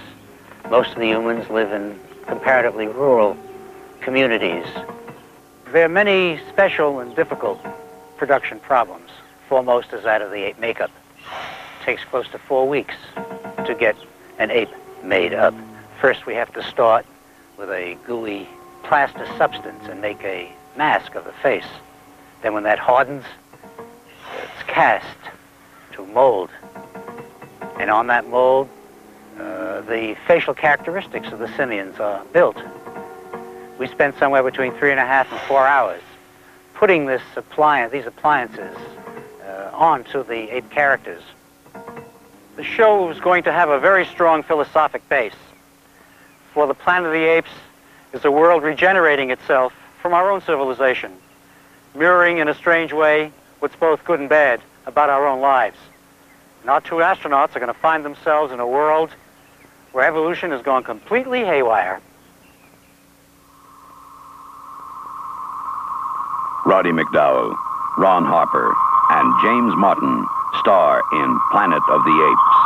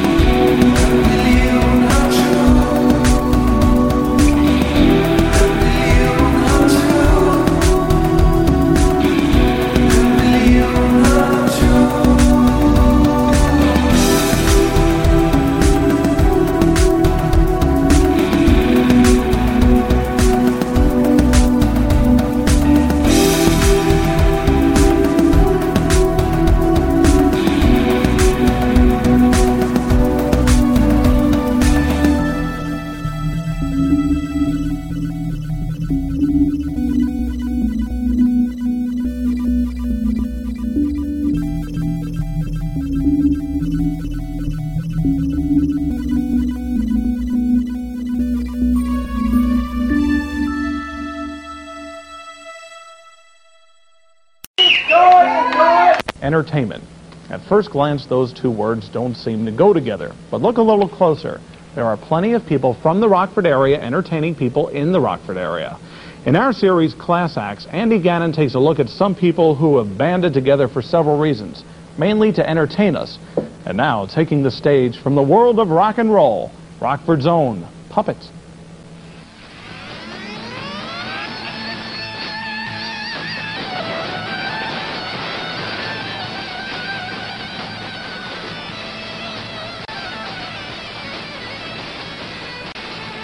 These 5 young men from Rockford are playing rock and roll for a living and playing the waiting game for a while. I think everyone in this business is looking for a break, you know, looking for a chance to make it big. Otherwise, I don't think they'd really be in the business to begin with. I think anybody in this business was waiting for something like that. It's hard to get it, but if you can get it, it's well worth it. Right now, from a financial standpoint, Puppet is barely worth it. We make enough money to make a living at it. It's not easy to do. Some days we go without a lot of sleep. We're on the road a lot. It's very hectic a lot of times. It's very trying, but we make enough to make it. Pay the bills a little extra. Hey, but it's only rock and roll and they like it, and that makes it all worth it. The thing for me is when I see an audience having fun, that's my whole challenge, is to make sure they have fun. And if they have fun, I have fun too. Mostly have fun with the audience. We're more of a theatrical-oriented with the clown white, European makeup. So you like to give them different faces, different moves, keep their eyes glued to the stage.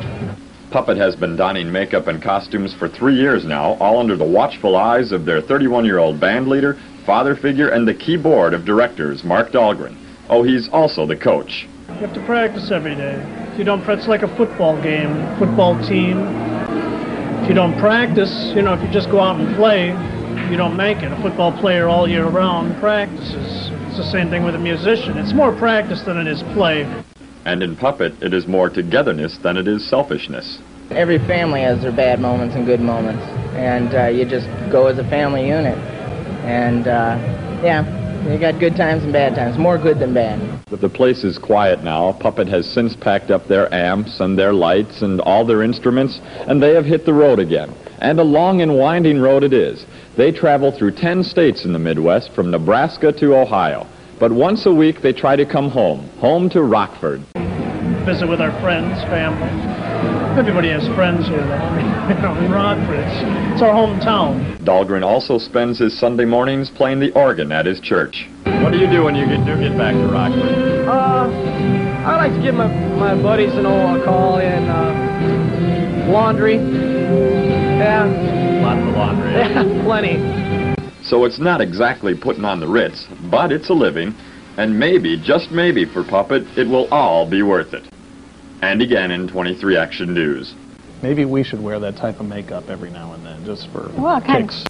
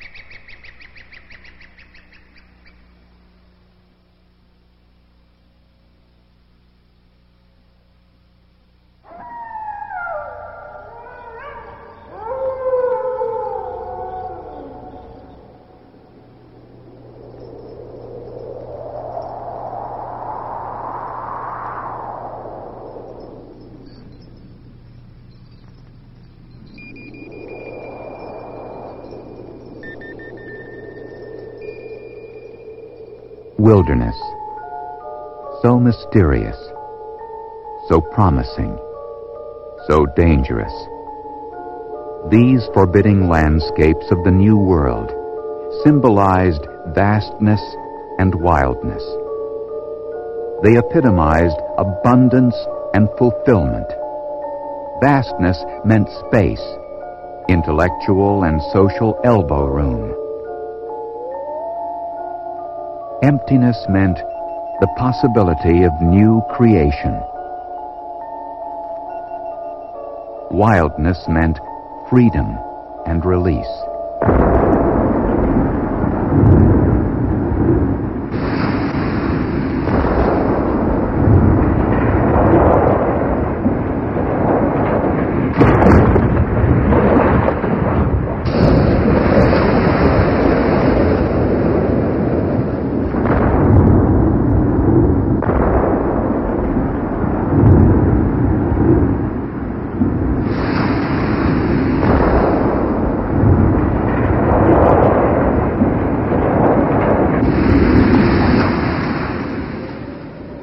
Through the drama of its changing forms, a national vision was born. It said, "We are the land, and the land is us."